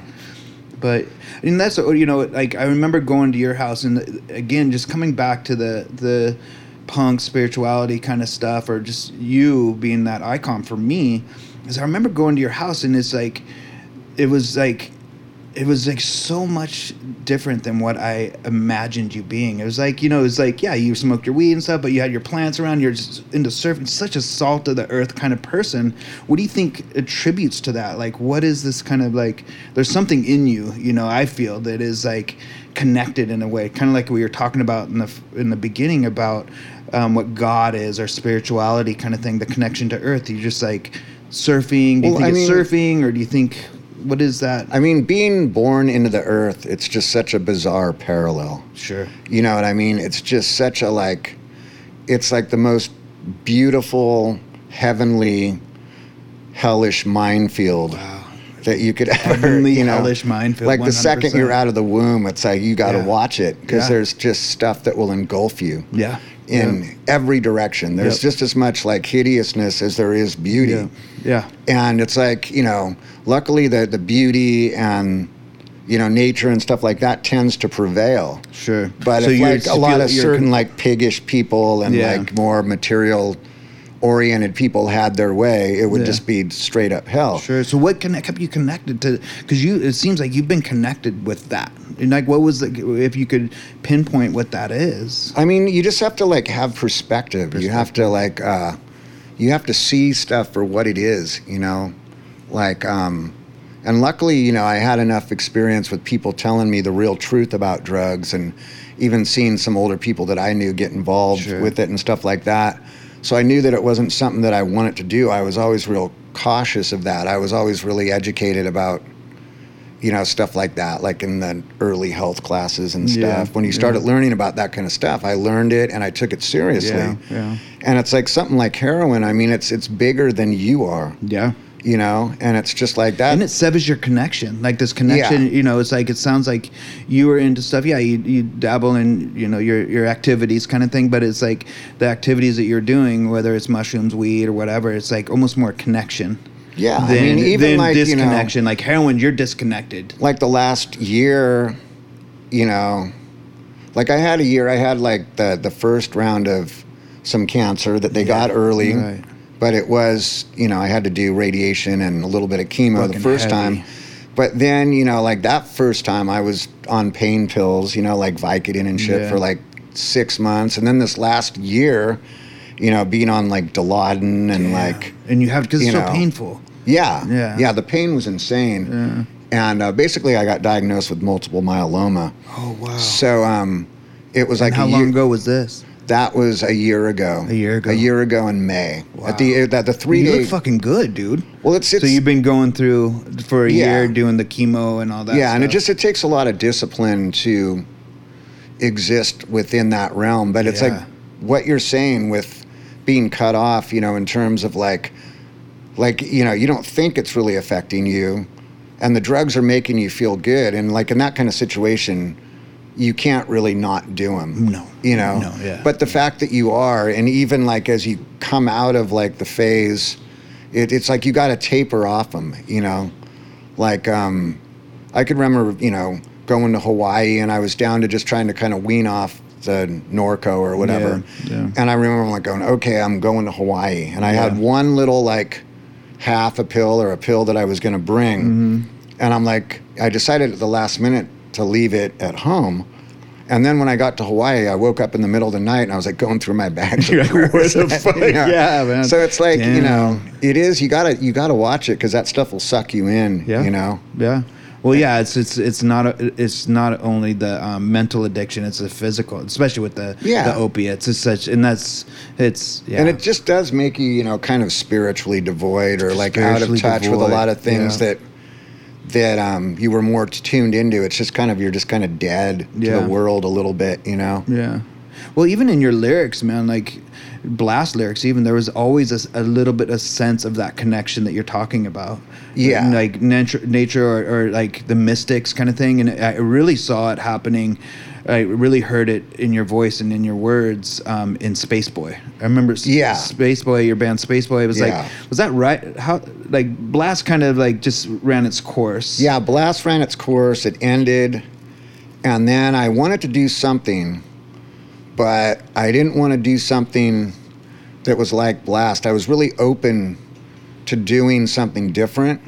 Space Boy was different, but it was going to be that different. Space Boy was hella different, but kind of the same in some way. Well, I think it's because of you. It was musically over the edge. So fucking And for some reason, I don't know why I've been drawn to this. Anybody listening, go check out Space Boy. Good shit. Yeah. The first Space Boy record is some of my favorite things that I've ever And your written. lyrics in that were, I'm like, wow, probably my all-time favorite lyrics. You're connecting with something. Is that first Space Boy record, for sure. And that was really like that became more about like a spiritual, like, you know, THC fueled spiritual experience, you know. And it was basically, you know, I was never really a jam person. Like, you know, I always like to have my music, you know, the songs, like give me the songs. It'll take me a long time to write to them because I don't play you know, an instrument. I just have to brainwash myself. But like those Space Boy songs, it was so weird. I was like, okay, I'm going to do this weird thing. And they're like, well, just come by and jam. And I'm like, I don't jam, you know, I don't do that, you know. And those guys, when they jam, they're not just like, they're they're such good guitar players. And the drummer, Jade was so fucking good. Adam, like, and John, you know, and it was so crazy when I showed up there. John, Fiendmaster Freak was, God rest his soul. He's gone now, but no shit. He was incredible, Damn. But it was just like, I showed up that first time, and we played The Maze, which was, you know, on our first 7-inch and on our last record. And then we played Huge Sad Eye, and then this other song, Spaceship. And it's like, those words never changed. I don't know where they came from. Like, I almost get the chills thinking about it, because it was such a weird channeling medium. If it was just like, no, space age. Well, that was the spiritual of the setting. I mean, it just came out, and it never. Say those lyrics again. It's like space age maze, hybrid setting, happy days, far away. So good. Morbid haze lingers gently. We dig soft, shallow graves. Can't go back, so try to react. Count my stars from hills afar. And then it's like, hideous lies, lace this pride, what's inside, burning under synthetic light. And that's just what came out of my mouth. And that's what it is to this day. I mean, those lyrics never changed. And, you know, there was the other, like the Spacious song, where it was like, what does a corpse hide? What does the brain conceal? Wow. Your smile chimes so nice, but evil lives inside. Defective drive, mankind's demonic lover. Teaches the human wretch to rape the mother. Bad mind with a schism, conjurer of all the isms. Trapped in time on this blue ball, this aquarium has no walls, you know. And it was just like, who closed your mind's eye? Who took the key? You're a sheep in the wrong place. See, that's it. There's a market for destiny. And it's like, those just, I didn't have anything written down. I just showed up, and those words came out of my mouth, and they stayed that way forever. I didn't forget them. It was just such a weird, pure musical experience, you know. And, you know, Space Boy to me was kind of frustrating at times because it was like singing for an instrumental band sometimes, you know, just like because they're so shredding. It's like, where do I fit in this? And that's, you know, but it was that was a great experience. And then, man. Yeah, and so like even those lyrics, what you're saying, that's what I feel like you embody. You know, like even like the aquarium with no walls, and you know who's got the key now, kind of thing. Like where it's like all this outside kind of shit was taking you away from this inner stuff that keeps us connected to what I'm hearing you say is nature. You know, which is our pure consciousness. I think is like this connection. You know, we are the elements, you know? Yeah. With Space Boy, it was kind of like, you know, the blast energy just came out of sheer rage. Yeah. And being a young person and, you know, and dealing with all that. But the thing that's cool about music is it provides that outlet. And it's like you could plug directly into a source. If something's pissing you off or bugging you could process it out of your system through music. Yeah. And it's like, you know, it just provides that basis. And if something's bugging you, and one of the things that undeniably has always bugged me of just this mind fuck of being a young person and then, you know, evolving into an adult and being like, you know, the whole destruction of the earth thing, which is ultimately the destruction of us and our life source, has always bugged the crap out of me. Yeah. I mean, it's just been something that I can't understand. Yeah. And so it's always been a focal point of like, why is this happening? And like me trying to project some kind of like, you know, just kind of trying to size it up in my own mind, but at the same time, like maybe expand someone else's mind of just like, what are you doing? What are you thinking? You know? Well, and that's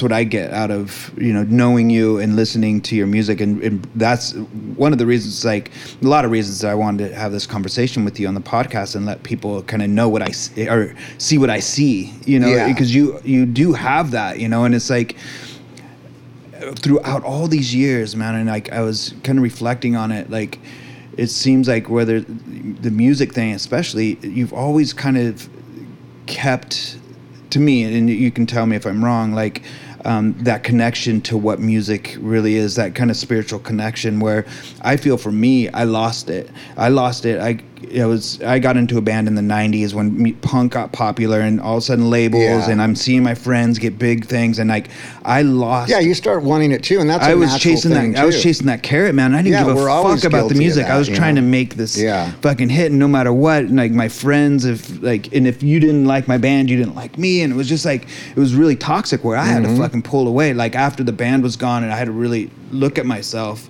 and go, whoa. So I kept away from music for a long time because I lost that connection. I felt like I lost that connection. Knowing now, playing again, I'm like, oh, I never lost it. I just kind of abandoned it in a sense. And it doesn't seem like you totally have, unless I'm wrong. Did you ever experience any of that? Not really. I mean, I did. It was like, well, it's a weird thing. It's like, why is like one band that you're in huge and the whole world is just... Totally.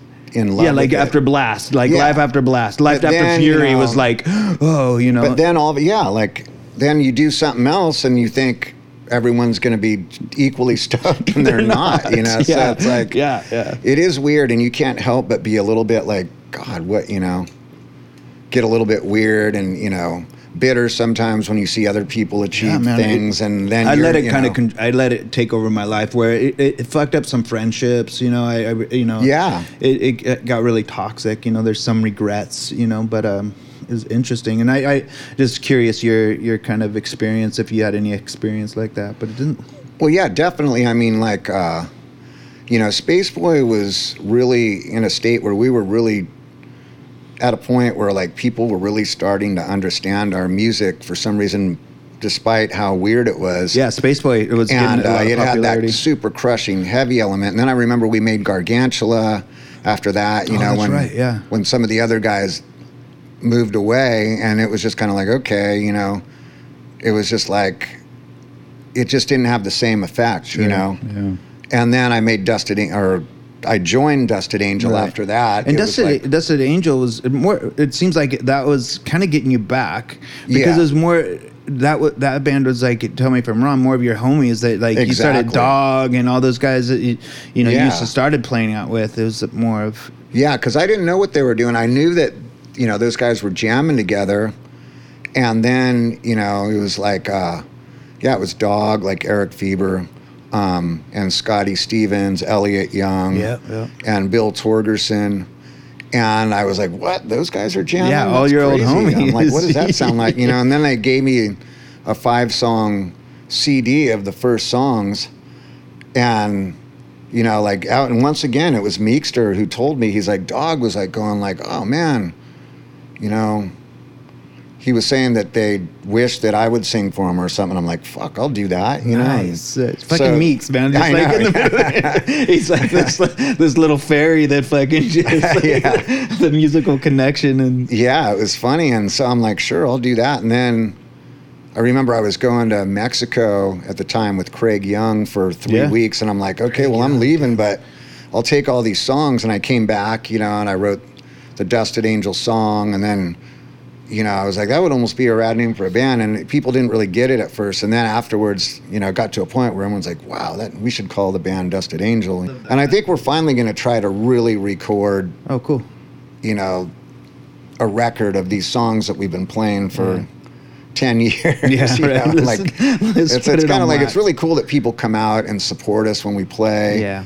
And because we don't play very often, so when it happens, people come out. I saw you down in Capitola, like the Fog Bank or some shit. Oh yeah, that's always super fun. Fucking, like most random place I know. in Capitola. That's why, like our friend Jeff Lannis bought the place. So he owns it.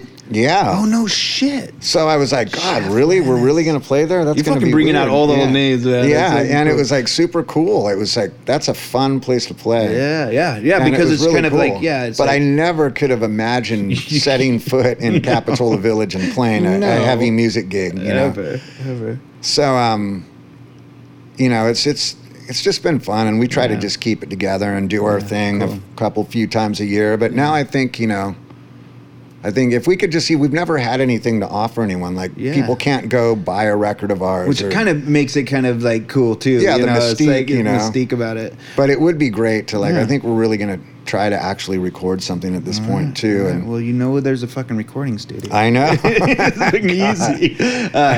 So cool. Fucking Dusted Angel. Still going, and now you're doing Seized Up with Chuck from Good Riddance, and then who else is in the band?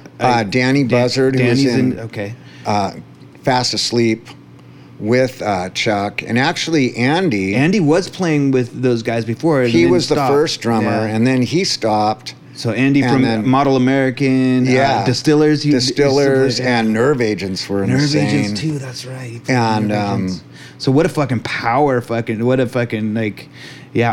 band, dude. And you guys are so fucking good, dude. Yeah, the thing that blew my mind was like, okay, we're gonna find a drummer, and the fact that, you know, Andy was right there and he did it. Yeah, it's just like he's one of the, you know, best drummers I've ever seen. Sweetest in my dude life. too. Yeah, like when he's a kind giant. He's hit so hard and he's just so good, you know. And it was just kind of. And Danny's a fucking maniac on guitar, dude. Yeah. So and Chuck. Really I mean, fun, they're all fucking so talented. So what's up with you guys? So is that your main thing right now? Well, I mean, pretty much just because we're disciplined enough as people to want to do it all the time. Yeah, so they all have, You know, like there's certain kinds of bands where you do this a little bit here, a little bit there. But Seized Up, we know what it takes to be in a band and make things happen. Yeah. And we want to be in a band with other people that is going to make things happen and be like, okay, we're going to have the discipline to achieve these goals and to create something that people are going to want to listen to. Yeah. And, Danny was telling me a story of how you guys came up with the name. He said that you guys were playing and you didn't have a name yet, and like they brought in a song and you're like singing something, like doing the Clifford thing, and all of a sudden you're like, dude, I fucking seized up for a minute there on that song. I was like, sorry, I kind of seized up. Yeah, kind of seized up. Chuck right before that was like, I'm just going to listen to you guys talk. and a name's going to come out of that. And then like shortly after that, I said that by accident or whatever. And Chuck's like, see, there you go. Yeah. And did you like stop in the middle of a song? It's stuck, yeah. He seized up. It's such a perfect name. I mean, well, yeah. Sometimes I feel like we should change it to like freed up or lighten up or something because like I've been seized up. It's like it's not a good feeling. The incarnation of that band. It's like the first record. Like basically, we started out, okay, we're going to make this awesome band. And I was like, oh shit, I got cancer, Yeah. Oh, so it was like, and so Chuck, right when the band was starting. Yeah, and Chuck was like, and I'd just go, you might want to get someone else. And they're just like, we'll wait. Yeah. So they waited, and that was super cool. And we did that right after I came out of the chemo thing. And that was like one of the things that helped bring me back to life. Sure, man, yeah. Is, before I was doing any kind of really exercise or something, those guys were like, why don't you just try some stuff, and I started singing, and then all of a sudden all that lung power and energy moving through your body, it really helped a lot, and I plus I had overwhelming support from family and friends and it's my girlfriend. Heavy thing to go through, girlfriend/wife, Mindy, whatever. Been together, been together for a long time. Mindy's fucking awesome. Yeah, and so I had a lot of good energy around me, but it was just like that band energy was kind of what started to really bring me back to life before I was doing other forms of physical stuff. Fucking spiritual connection, bro. There you go. Yeah, for sure. But it was just kind of like, the first record, radiation and chemo. Damn. The 7-inch that we did, like the next record I did within a couple weeks after having more radiation, cyberknife radiation on the back of my neck. What the fuck? And then this third record, so it's like, so that's why, like, sometimes I'm just going like, God, seized up. Freed up, bro. Like I'm living up to the name like way too much. It's just kind of like, God. And, can we change the name? Maybe this will change the trajectory of what's going on. I'm just like, okay, this record is the last one. This next one after this, I don't want to like. Well, maybe I want to do it when I'm totally healthy. Yeah. Seized up to freeze or freed up. Or yeah. But yeah, it was kind of, and that's been incredible. And then, hopefully, I think we're going to do a new Blast record in January. Yeah, I was going to ask about Blast. So you guys, so after years of fucking not doing anything, and then did Dave contact you guys? Dave Grohl contact you guys to remix In My Blood? Well, what was weird is like, there was always just, I don't think anyone really wanted to do Blast. We did one kind of small reunion. I remember that. Yeah, where we were like, we put on the flyer celebrating 10 years of being broken up, which is how we wanted to stay. And so we did that. And then it was 2013 actually, and I'd just gotten in a wreck and I'd fractured my sternum. That's right, I remember that. So I was pretty messed up, and all of a sudden Nider's all, meet me at the Cliff Cafe, and so all of a sudden he's, and he was kind of the guy who was we always had this thing. It's just like, when you think about it, we were the one band from the olden days that didn't get back together. No. Everyone did it. Everyone did it for the money or for whatever reason. Yeah. Did you get offers too? We always got tons of offers. Especially overseas. You guys, wasn't there a cover band? Well, yeah, that was what's weird. Before cover bands were cool. There was a cover band in Europe or something. There was the Doors one, the Beatles one. There was literally only a couple like cover bands in the world. The Rolling Stones one, And then all of a sudden there's a Blast cover band. That was surreal. They're from England or something? They were from, it was like one of the dudes was from like a really good major metal band at that time, and then another punk band. And I remember the guy who was putting it together called me and wanted me to go over there and do that. And at that point in time, I just was like, no, this is weird. But the only thing that irked me about that, or us about that, is that it was like The Power of Expression, which is the name of one of our records. That was the name of the band.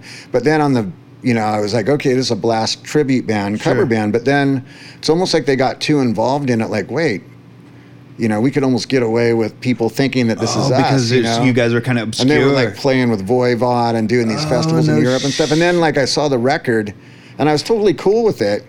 But then I saw the record, and on the back of the record in tiny writing, it was like all songs by Blast. Oh shit! So and that just kind of, I was like, okay, these guys are going down. And we were almost gonna like go after them, and then they just kind of dissolved anyways. But so 2013, Mike starts going, look, here's what's going on. I think we're gonna remix It's in My Blood, and And was he not remix? Was It's in he, My Blood, but take some old tracks that were from that era. Okay. And put this, this alternative version of it out on Southern Lord. Right. And then the way the Dave Grohl thing came in was just like we were gonna get like, Kurt Ballou, like God City, like from Converge. We had all these people that we were considering, and then, Dave Grohl had that insane studio, and then it's like Greg Anderson mentioned it to him, and he just goes, "Hey, this is a done deal. They're coming here. They're not doing it anywhere else." And he just got that fucking console. The 606. Yeah, that is such a bitchin' place. Like it's like a fortress. Wow. It's That's like cool. closed in with this big wall, and it's like got this insane. It's a really comfortable place to be. There's an upstairs area with a kitchen and all kinds of stuff, and then there's like the studio itself. Then there's a huge, the room that you could record in is really big. Yeah. And then there's a warehouse attached to it where they could do all their Foo Fighters stuff. Their shit, yeah. Store just tons of gear and everything, and then it's just this huge, So he was like done deal, and then then he recorded like some songs with you guys too, so, like a 7-inch or something. Yeah, that was like he did the like the thing with the Blood record. Yeah, mixed it. Yeah. And then after that, there was these 2 songs that like, one was just kind of made up like really fast, but I'd heard one song, the For Those Who've Graced the Fire one. Yeah. And Nick and Joey were super busy at the time. And Joey played. And, we started to get like, it's frustrating, like it's super cool that everyone's in different bands. Yeah. But it's like But sometimes, Joey's fucking busy. I don't know. Yeah. Well, yeah, the scheduling He's like is playing with insane. circle jerks right now. Yeah, I know. It's super hard, to get us all in the same place at the same time. So then I can't remember how it happened, but Nider sent Dave a song and said, "Okay, I've got some free time. Let's do it next week or something." So I had like 5 days to come up with those lyrics and learn those songs. And Chuck Dukowski was like, "Yeah, I'll do it," no shit. And he like practiced a couple times with Nider, like learning the songs. Yeah. But we never practiced all together. Like Dave never practiced with those guys. I was all that shit was just in the studio. I wrote the lyrics just to guitar. Wow. Which I like drums and you want bass in there, Totally. So it was like, and then we went down there and then they felt it out together.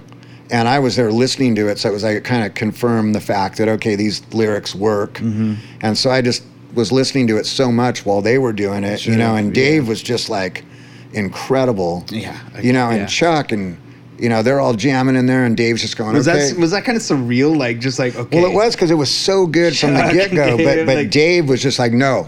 That's not it. That's not it. Give me a minute. Give me a minute. And he kept just cool. And it was like, okay. And then when it... That's cool. So he fucking was invested. That's great. When he got down to like, the final versions, it was like, holy crap. Yeah. This has really like gone to a point where it had gotten insane. And that was a really fun experience. Yeah. And then we did the other split 7-inch with I Hate God. Right. Yep. With Nick and Joey for that Cut Your Teeth song, and we made a video for that, and we actually had a contract with Rise Records at that time. Oh no shit! For a really like great amount of money. Yeah, that's a fuck. They were like a little independent that got really big. Yeah, they got really big. They have some like random, like all kinds of different music on there. Yeah, too. Like Blast is the kind of thing where it's just like, if it happens, I'll do it. I'm always going to be there. I like that. When it happens, But and that's what I was. Kind of with those Fury guys. I'm like, just let me know. I'll fucking do it. There's no, and I don't know about you with those. It sounds like you have a different thing, but everybody has like different. Everybody has different agendas, and it's hard, like and humming over things, and I'm like, yo, and it doesn't have to be that hard, It's like when everyone grows up, unless you're like some kind of trust fund kid or something, exactly. Who could just like, we gotta fucking parents are gonna buy you a van. We're still and, hustling, pay for you to bro. live. Yeah. It's like you can't. We gotta hustle. It's like basically touring and being in a band. Sometimes it's just like it's like being like a glorified carny, you know? It is, dude. I say that, you know, we're like, hobos. Like that's really, it's like, I just fucking want to jump on a train. And it's like, you're going to go out there and make no money and just, you know, and for years, like Spaceboy, we would just play anywhere at any time, you know, and it was cool to like come back as, you know, and blast and have it be different than when it was when we were younger. And it's like, you know, and I still really like doing it. I mean, you just have to be realistic about the touring thing. It's like not something that a lot of people really want to do, is to go out for 2 months straight and just live on the road. Yeah, you know? no, unless that's the thing. It's like, I'll do that, but there's got to be some certain precedents. And that's what's cool about, you know, Seized Up is like we all are really serious about doing our thing, but everyone's in different bands. Realistic about it. So everyone's busy, but we're really good about making the time to do it and really like understanding each other's schedules and respecting each other's other things. Finding balance. And it's like this new record that we're going to do sometime within the next couple months. Like I actually just finished a big song, like the last 2 songs that are really kind of 2 of the newer, different ones that are really kind of pushing us over the edge into this whole nother trip. Like I was able to finish so the songs those. are kind of morphing a little bit. Yeah, and then we have about 3 more, and then so I mean I'm almost to the point where, you know, I think, you know, like I could say to Chuck, like, hey, book this time, you know, and put the fire under our asses. Like we're down to the last couple songs that I haven't really heard. I just heard this one mind-blowing one for the first time at the last practice, like last week, and you know, we're to a point where we could be like, okay, let's commit now. And ideally, I thought, you know, we had thought that maybe we'd be recording right about now. But I mean, I could see it happening pretty soon, depending on the schedules and, you know, when the studio is available. But I mean, I think you go down to Paul Minor again? I think so, because it's just like, you know, it's like we recorded the 7-inch with, you know, Mikey Ross and Kurt Schlegel, who are incredible up at Lucky Studios in SF, and that was great. But in terms of just like the sound that we got on that first record, we just really want to like, that's, you know, we really want to sound like that, specifically like that. Paul Minor really, like, he becomes part of it. Yeah, and the risk, you know, like there was talk about doing a lot of different things, and they were all like really great things to do and great people to be involved with it. But it's like to just stray away from that when we feel like we're guaranteed, you know, like that sound again. We kind of just have to stick with it. You know, it wouldn't really to roll the dice somewhere go with else, what you know. Yeah, it's too late in the game for it to roll the dice anymore. So it's like go with the familiar path, you know. Yeah, it's like we're looking forward to that, and it'll be cool to test the water with the live thing again. I haven't played a live show since, I guess it was like last November. Oh shit, yeah, it's just the house stuff and getting and even, you know, that was pretty hectic. Like when I was doing that, I was definitely really affected by the chemo, you know, and it's like not to mention like the way that the myeloma attacked my spine and my ribs, and I was just like lopsided, insanely painful beyond like I couldn't even sit or stand in any comfortable way. My rib cage was like sideways, and I was just completely mutated. Crazy. And it was so weird because like the oncology place that I go to is right by Moe's Alley. Oh, no shit. And when we committed to doing that show, I was in a state where I was like, this is physically impossible to do, you know? And it was just kind of like, okay. And I would just like, you know, and the chemo did work right away. Once it started happening, a lot of the pain disappeared, where I thought it was like my back was out, or it was some kind of physical thing that could be fixed by a chiropractor. And they're like, don't do that, because like if a chiropractor adjusts you, your spine will deteriorate, you know, like don't do that. Fucking scary, dude. And so it was kind of scary to like, you know, definitely got to keep my distance from people. To some extent, you know. Especially with COVID too. Well, that like too. That was a whole other element. God. But it was just so weird because like at first when I first started going to the thing, and then all of a sudden it got to the point where, okay, the Moe's Alley thing is booked, you know. And we only got to play 3 shows as Seized Up. We came out of the gate so strong. and had all these great shows lined up. And, you know, we got to do two Santa Cruz shows, one San Francisco show, and then it was done, you know, with the COVID thing. Damn. So, so really, we only played not even a handful of shows. And we'd gotten signed right then and there too. So we're like, oh, there goes that deal. Right. But luckily, Pirates Press has been so incredibly cool. So the records are all the records out on Pirates Press, or just the new ones? Oh wait, the 7-inch was done like by Al up in Canada, Cursed Blessings. Oh, okay. And that was really cool too. But like Pirates Press has been supportive in distributing that. Cool, and I mean, we're definitely, as far as we know, hopefully if they're down and, you know, can kick down for the recording, I mean, that's where we intend to do the next record. And they've been great. And they were like really reassuring during that time period of like, hey, don't worry about this. Oh, cool. You know, we're going to make up for it in different ways. You can't play live, but we're going to put out this record and we're going to push it really hard. And, you know, it did really good. So it was nice to come back, you know, but under the circumstances, I mean, I would show up to get my chemo and it would just be like, I'd look over at Moe's Alley and it would just give me this creepy feeling. I'm like, what am I thinking, you know? Man. And I'd see it advertised in the paper and I'm just going like, my God, you know, this is insane. And then you know, I had edema, which is, it's that? like basically like elephantitis. Oh, you know? Okay, yeah. Like so your my legs feet and my legs and like my balls were like the size of grapefruits. You know, it was just insane. You know, and that all got worked out, and things were getting worked out. And that was from the chemo, or the chemo and maybe some of the other whatever medication I was on. You know, that was like basically related to the chemo or whatever. Yeah.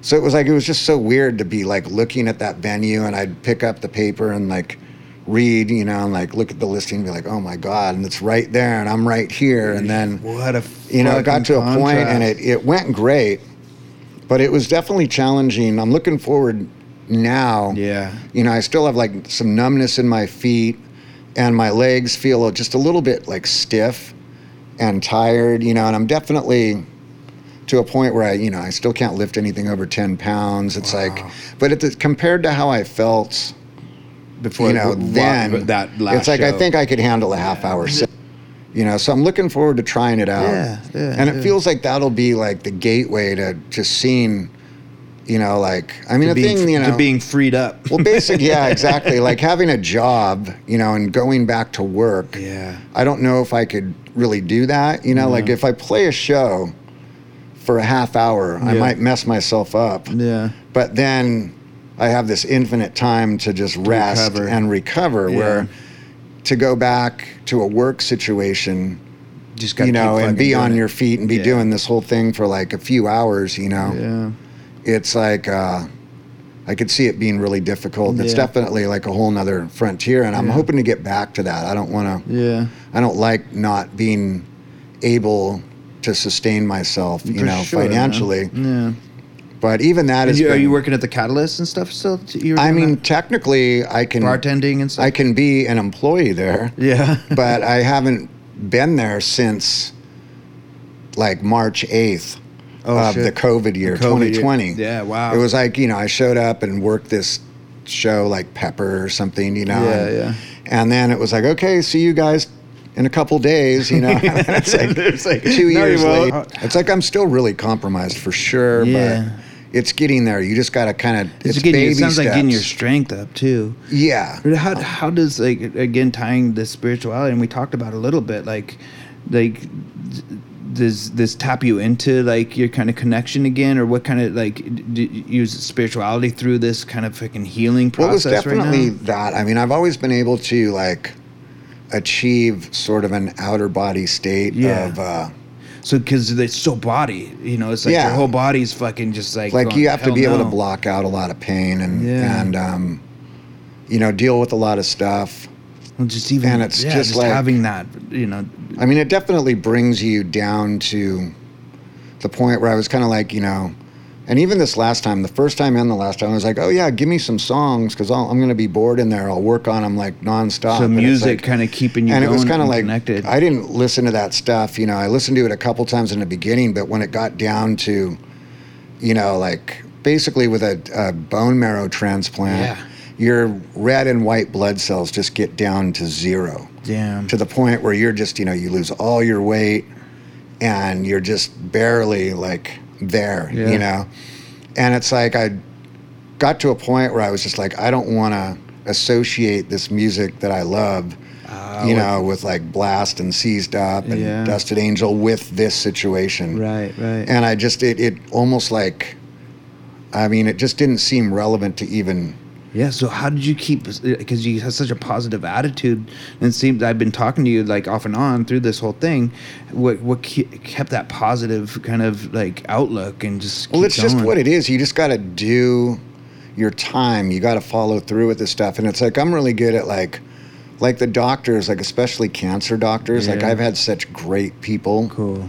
You know, like locally and at UCSF, that it's just like they're not gonna like, you know, like tell you stuff to make you feel good. It's like Right. if you're gonna die, they're gonna tell you that you're gonna die straight up. They're gonna Yeah. be totally straight up with Yeah. your entire situation. So knowing that, and so Well, you're it's trusting just like what they're they telling never you. told me that I was gonna die. Yeah, so Like they the first trust that time they they're like, trust. We're gonna get this. Cool.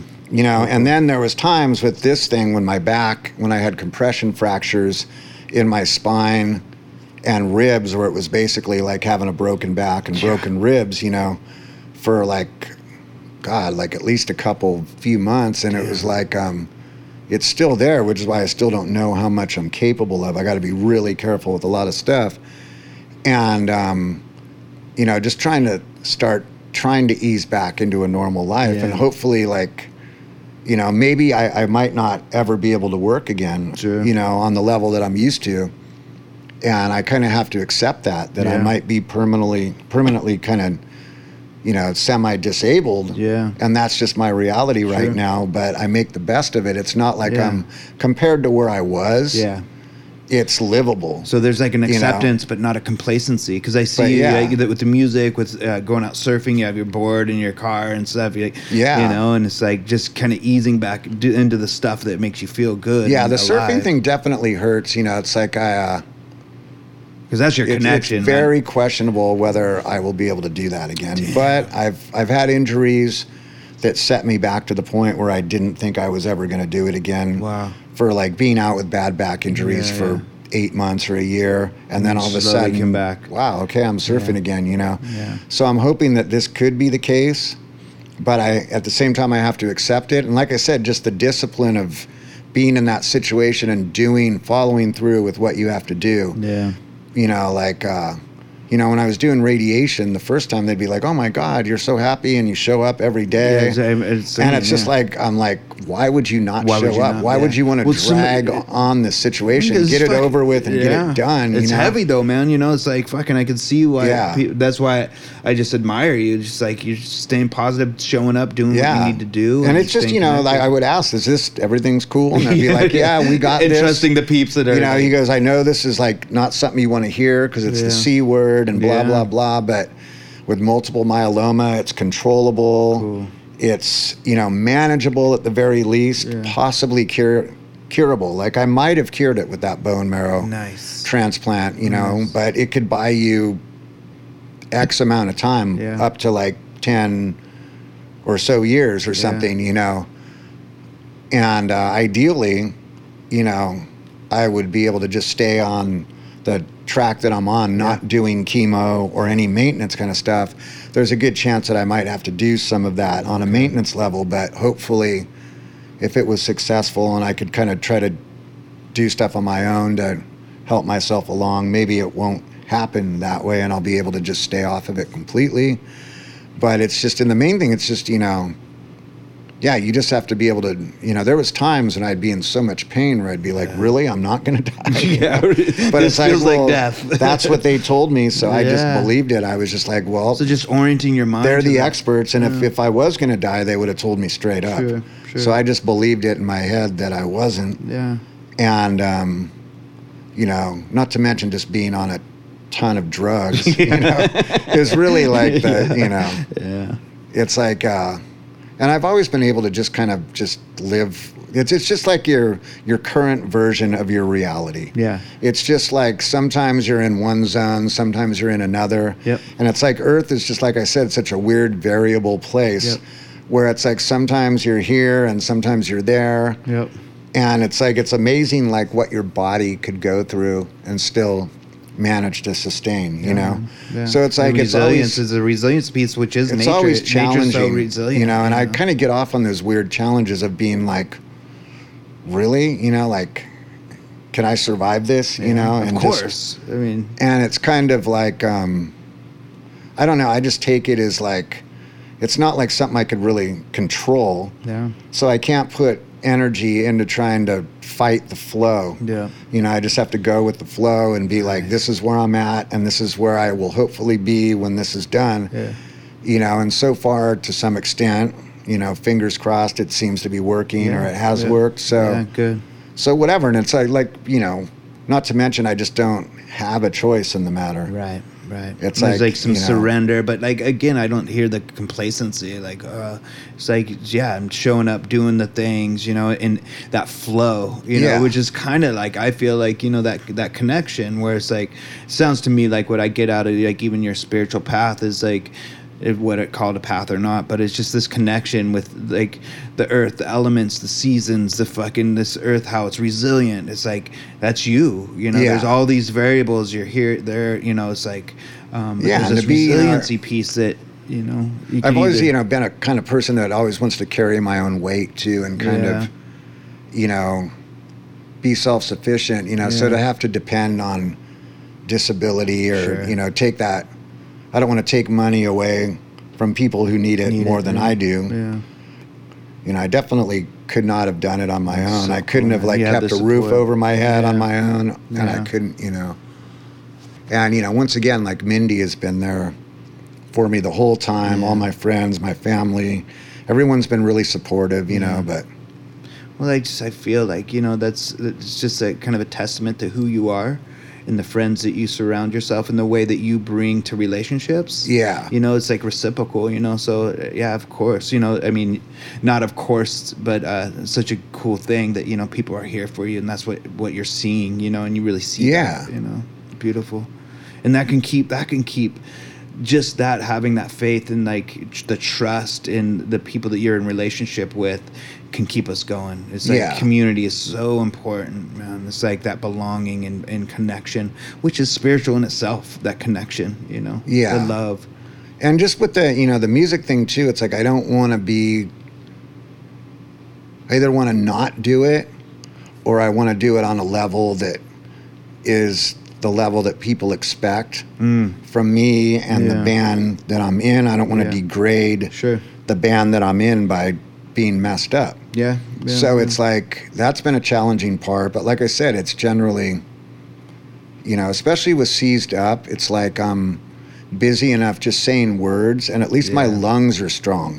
So I feel like I could at least do that, you know, and it's like, you know, maybe not, you know, it kind of keeps me out of trouble in a sense where like Blast with the super crushing, like, you know, gnarly open parts with no words where I'm just going to go crazy and like, you know, do all the contortion stuff. That's part of your and it's like, you know, I look at those old videos and it's like, God, no wonder I'm messed up. You know, but it's dude, like I said, man, there was like, I watch you and I'm like, holy fuck. And I like always like, look, I'm like, I was trying to bite your style all over the fucking place, but you know, most of it was like, feel it hurts. But just feeling that, and it's like, it just feels so good, that release, you know, and it's like, you're almost like possessed in a way by the music and the moment, you know? And that's what was really cool. I really appreciate the fact that when I was going through that chemo phase and was really skinny and, you know, kind of weak, that people still came out and supported. And I really was dedicated to just trying to, you know, do it in a way that wasn't half-ass, you know? And it's like, I think that hopefully now, you know, just in terms, like I may, you know, technically be more messed up at this point, but last year when I was on the chemo and it was just, you know, where at least now it's like I might be kind of screwed up, but I'm kind of accepting of that fact.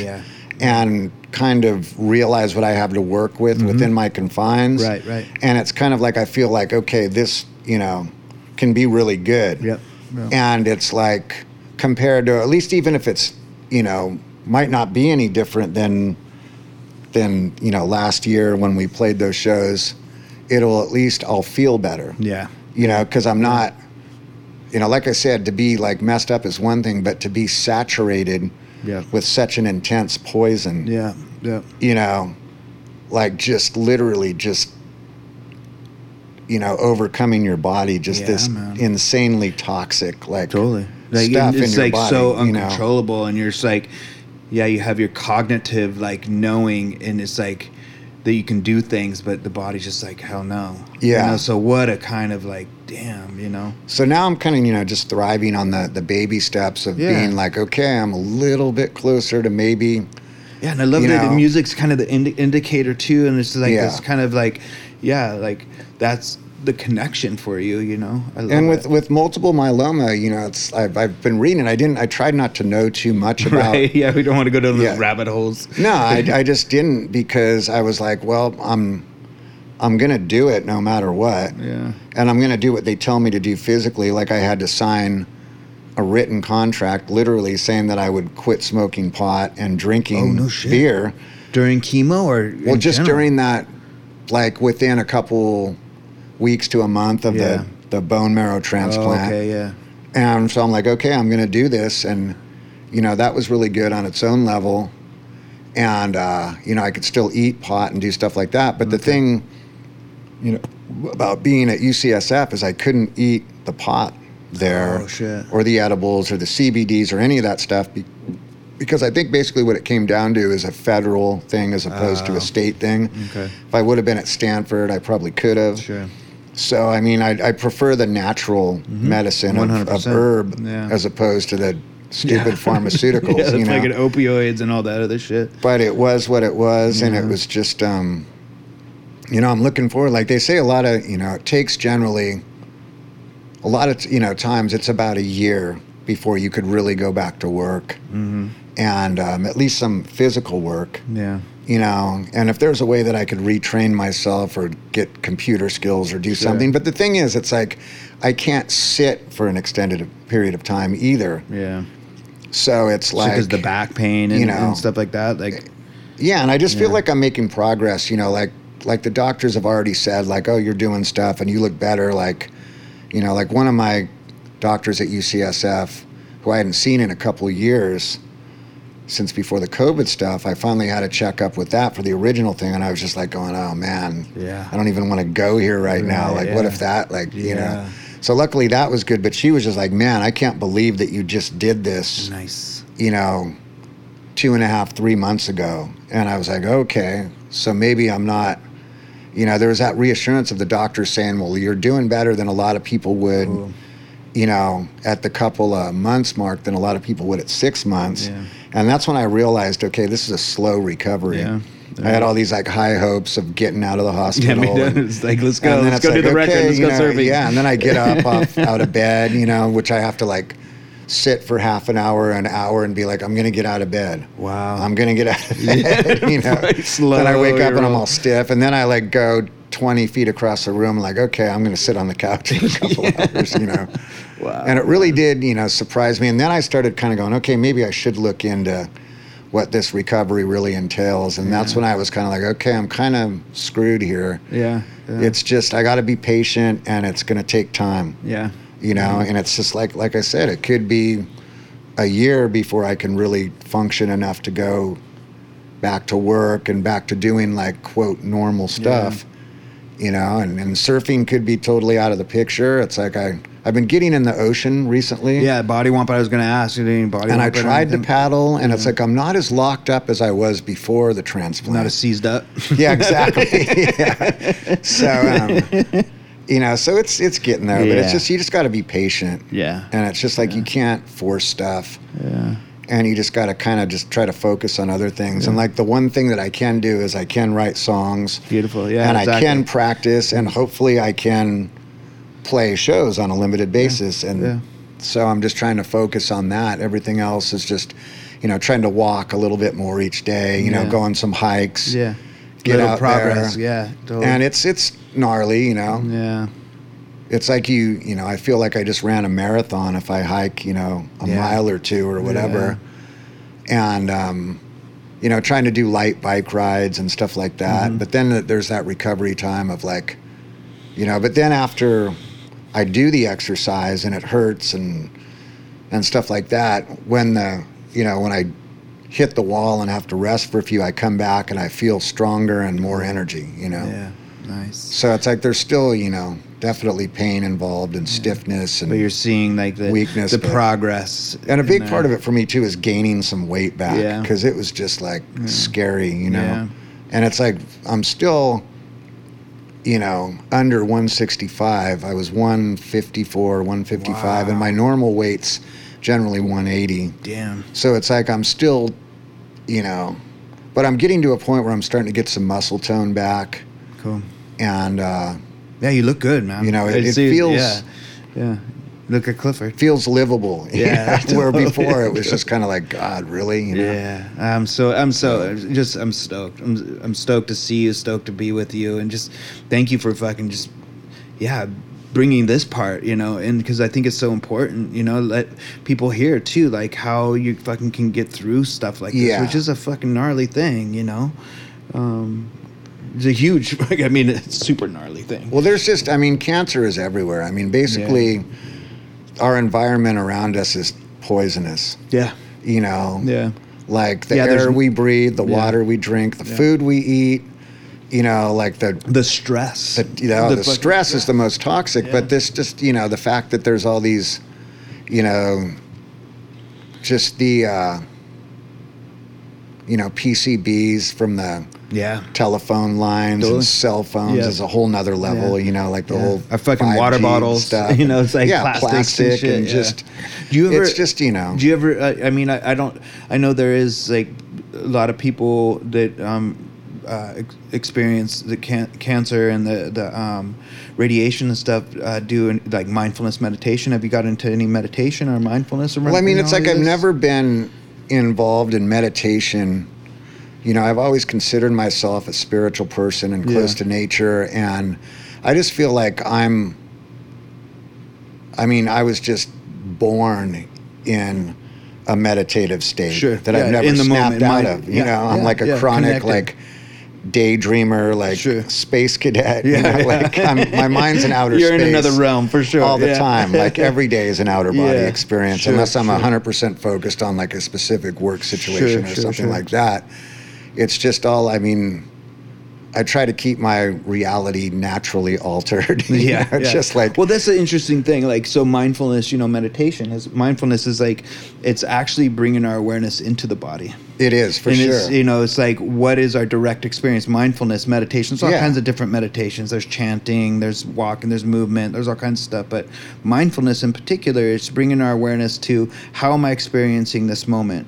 Through our senses, first foundation, just breath, body, and this does a lot to our nervous system. Yeah. So that's why I think it helps with stress. It relaxes the frontal part of our brain.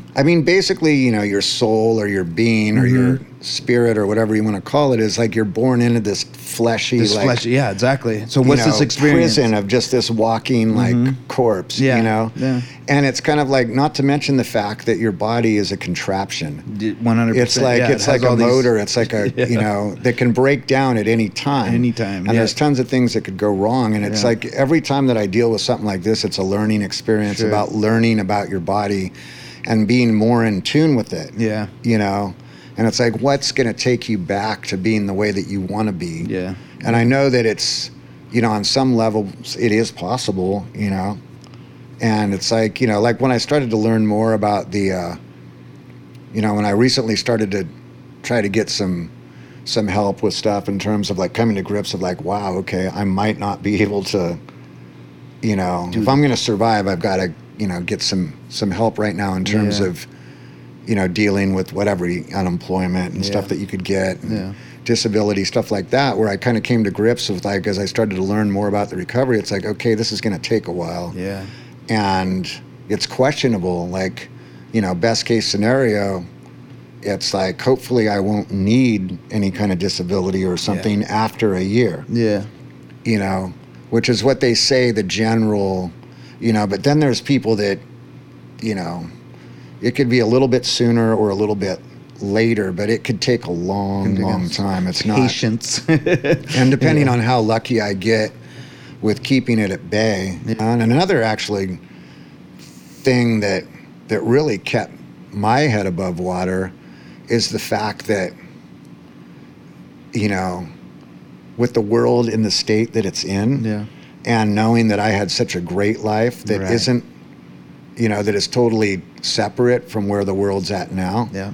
It's kind of like, well, shit, you know, this would be an insane time to die. Right. Like, I'll take it. Like, bring it on. Sure, I won't have to man. deal with anything. Sure. You know? I'll be freed up of all this shit. Where basically, if I got diagnosed with some kind of terminal thing, all I'd have to do is get on Facebook for 5 minutes or turn on the news and see this current state of weird divisiveness that's being inflicted on people through technology and through social media. Yeah. You know, like I said, I get on Facebook for 5 minutes, see the pictures in the news of these politicians, and just be like, wow, thank you. I'm stoked. Get me out of here. You know? Or at the same time, I'm not, you know, I feel like Earth is the kind of place where you have to do your time. Yeah. You know, I don't ever feel like suicide is an option or giving up is an option. Sure. I feel like you have to do your time here, or you're just going to get like reincarnated as like a toad or something. There you go. know, it's like you have to do your thing here. You have to graduate from and Earth. How are you doing your thing here? You know, you have to like achieve. You have to do like learn what you're supposed to learn here and graduate from Earth into the next phase. I like it. Yeah. You know, so it's just kind of like whatever. It's and you like, feel like you've done a lot in this lifetime. You know, enough to. I mean, it was kind of funny, like when I first got diagnosed with this, before I knew how serious it was or whether it was pullable, I just straight up asked about euthanasia. Yeah. And they just looked at me like, what are you talking about? You're like, well, I'm ready. We don't do this in this country. And I'm like, oh, really? Okay. Like I was going to be like, can I get Kevorkian's number? just whatever, you know, and it's like, so. Wow. But like I said, it's just, you got to do your time here and make the most of it. Yeah. You know? What a fucking interesting perspective. It's fucking switched, man. But yeah, fucking appreciate you, dude. We've been talking for a while, but I really appreciate. This is going to be like a 10-part series. No, man, I make it one. It's like people can listen, they can come back and listen. But I appreciate our conversation. Appreciate you as a person, as a friend. The way that you've been a pivotal part of my life, whether it's just personal or music kind of stuff. So thank you so much, and and just your encouragement and your fucking sharing your story of this journey with fucking the cancer shit now, dude, and like still the positive and like the connection with music, and I think that's the message if nothing else. Like, so if there's one thing, like if there's one through line, like for anybody going through this kind of thing, what's like one thing that you could just like say that this helped you the most through this? Well, like I said, I mean, you just you kind of just have to accept where you're at, and it's like there's they could easily say like, oh, you're going to die or whatever. They could tell me that at any time or whatever, but they haven't. Yeah. And until they do, I'm not going to worry about it. You're not dwelling on the what if. It's like, okay, right now it's like they're this. telling me that, That's present time awareness. Very upfront about telling you what you have to do, what it's going to take for you to get through it. Yeah. And it's like you have to believe them. You have to have that belief of like, okay, well, and like I said, they're not going to tell you, they're not going to beat around the bush. They're going to tell you exactly where you're at and what it takes to get you out of it, or if you can get out of it or whatever. So it's like you just have to like accept the situation and have the mental strength to just be like, okay, this is where I'm at, and kind of not dwell too much on that, dwell on more of the healing, and also be disciplined enough to like go to your appointments and do your thing and do exactly what they say to do. Don't miss doses of medication. Don't do this stuff that is just even if you're feeling a little bit better, you just don't fucking rest on that laurel. Yeah, for sure. So it's just and there's just there's plenty of support. Like hopefully if you have good people around you, you're gonna get through it on any level. And like I said, It's like either you live or you die, and with the current state of the world, like that's not a bad thing either. So it's like, you know. It sounds morbid, but I like that fucking kind of. Well, it's just like with the direction that the world is going right now. Yeah, and it's man. like, oh, you know, like this could buy me 10 years. It's like, is the world? What's the quality? Like, what's the diagnosis of the world and everyone in the world? How different is it from mine? It's scary, yeah. Because we've got this cancerous poison stuff going on right now. You know, like I said, with all the division and the politicians and the, you know, people even the getting, fucking earth fucking shaking us off. Yeah, you know? It's like climate is like a huge fucking thing. yeah, and people not acknowledging certain things that they need to, and like technology just ushering us into this spiritually devoid phase of this, like, it's like a simulated spirituality really through the is. machine that is not spirituality. No. People think they're getting in touch with their, like, you know, because their computer or phone is telling them to. But it's not real, and it's just making people devoid of consciousness to the point where they put up with this stuff that no one ever would have put up with, you know, and believing stuff and, like, you know, brother versus brother, neighbor versus neighbor. It used to just be okay to have different opinions. Now it's so, everyone's so militant in their beliefs that it's just like, no, you're a little bit right and I'm a little bit right, and everyone has their opinion, and that's what makes the world go round. It's like, it's, you know, I don't know. I mean, we thought our way into this mess. Maybe we could think our way out. I would love, I mean, fuck, maybe we should fucking have another, because I would love to talk to you about, like, where shit's at right now and, like, your perspective on it. But I think for the sake of this podcast right now, we'd probably wrap it up. But totally. Because I have so many questions, like what you're and we could edit it too. It doesn't have to be 8 hours maybe. long. You know? But I feel like you're onto something. I would love to, like, kind of the state, like, not get into politics so much, but I feel like in line with some stuff, you know, and just kind of like, the state of our world in that I'd be totally down for that, and I appreciate the concept of what you're trying to project here. Like when you told me what this is and what we're going to do, I was like, wow, it had slightly more appeal than your average interview because we're friends and I know you, but conceptually it just was like, okay. And I think that, you know, like I would come back, and it is important for people to start addressing issues 100% and kind of, you know, being there as kind of mutual support for each other, hearing different opinions and accepting different opinions and different views, and just kind of like, you know, because like stuff really has to change or the world is just going to self-destruct.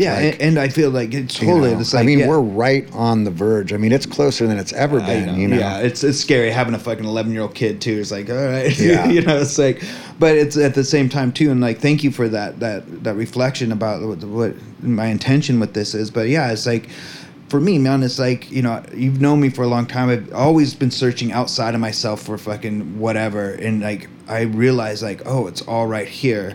And when I start bringing my awareness inward and my connection, then I won't be so complacent in how I can present to the world, you know, whether it's a spiritual kind of connection or music and how all these different kind of things come together. I don't know. I have an idea, but I can't really articulate it right, you know? So maybe having conversations like this will help it kind of come to life in its own form. And I think, in a sense, we did it today. Well, it's like an exorcist, you know? It's like drawing the bad energy out into the open and kind of like putting it out there and being like, okay, like, well, that's a whole other thing I've been getting into is like through my mindfulness practice. Like I see you talk about, and it's a lot of like kind of witchcraft kind of stuff, which is I talk about that in a good way because that is just connection to the earth. We are these energetic beings, you know, we hold on to toxic energy, but we can also release it and let the other energy, our good energy, that we haven't lost it. It's just kind of out here, but we're so toxic inside with this fucking, whether it's emotional energy or whatever it is, releasing it and letting the good energy come in. You know, it's like, it's this connection to this, you know, I don't know, man. Here we go. See, here I'm kind of getting on I know tangent a little bit. No, so we could like we can go down that rabbit hole, and I'd love to, but I think for the sake of what today is like hearing about your music path and spirituality and being in Santa Cruz, I think we got a good one, man. Cool. Yeah, right on. Well, thanks, Joe. Yeah, man. Thank you. Appreciate you, brother, and to be continued.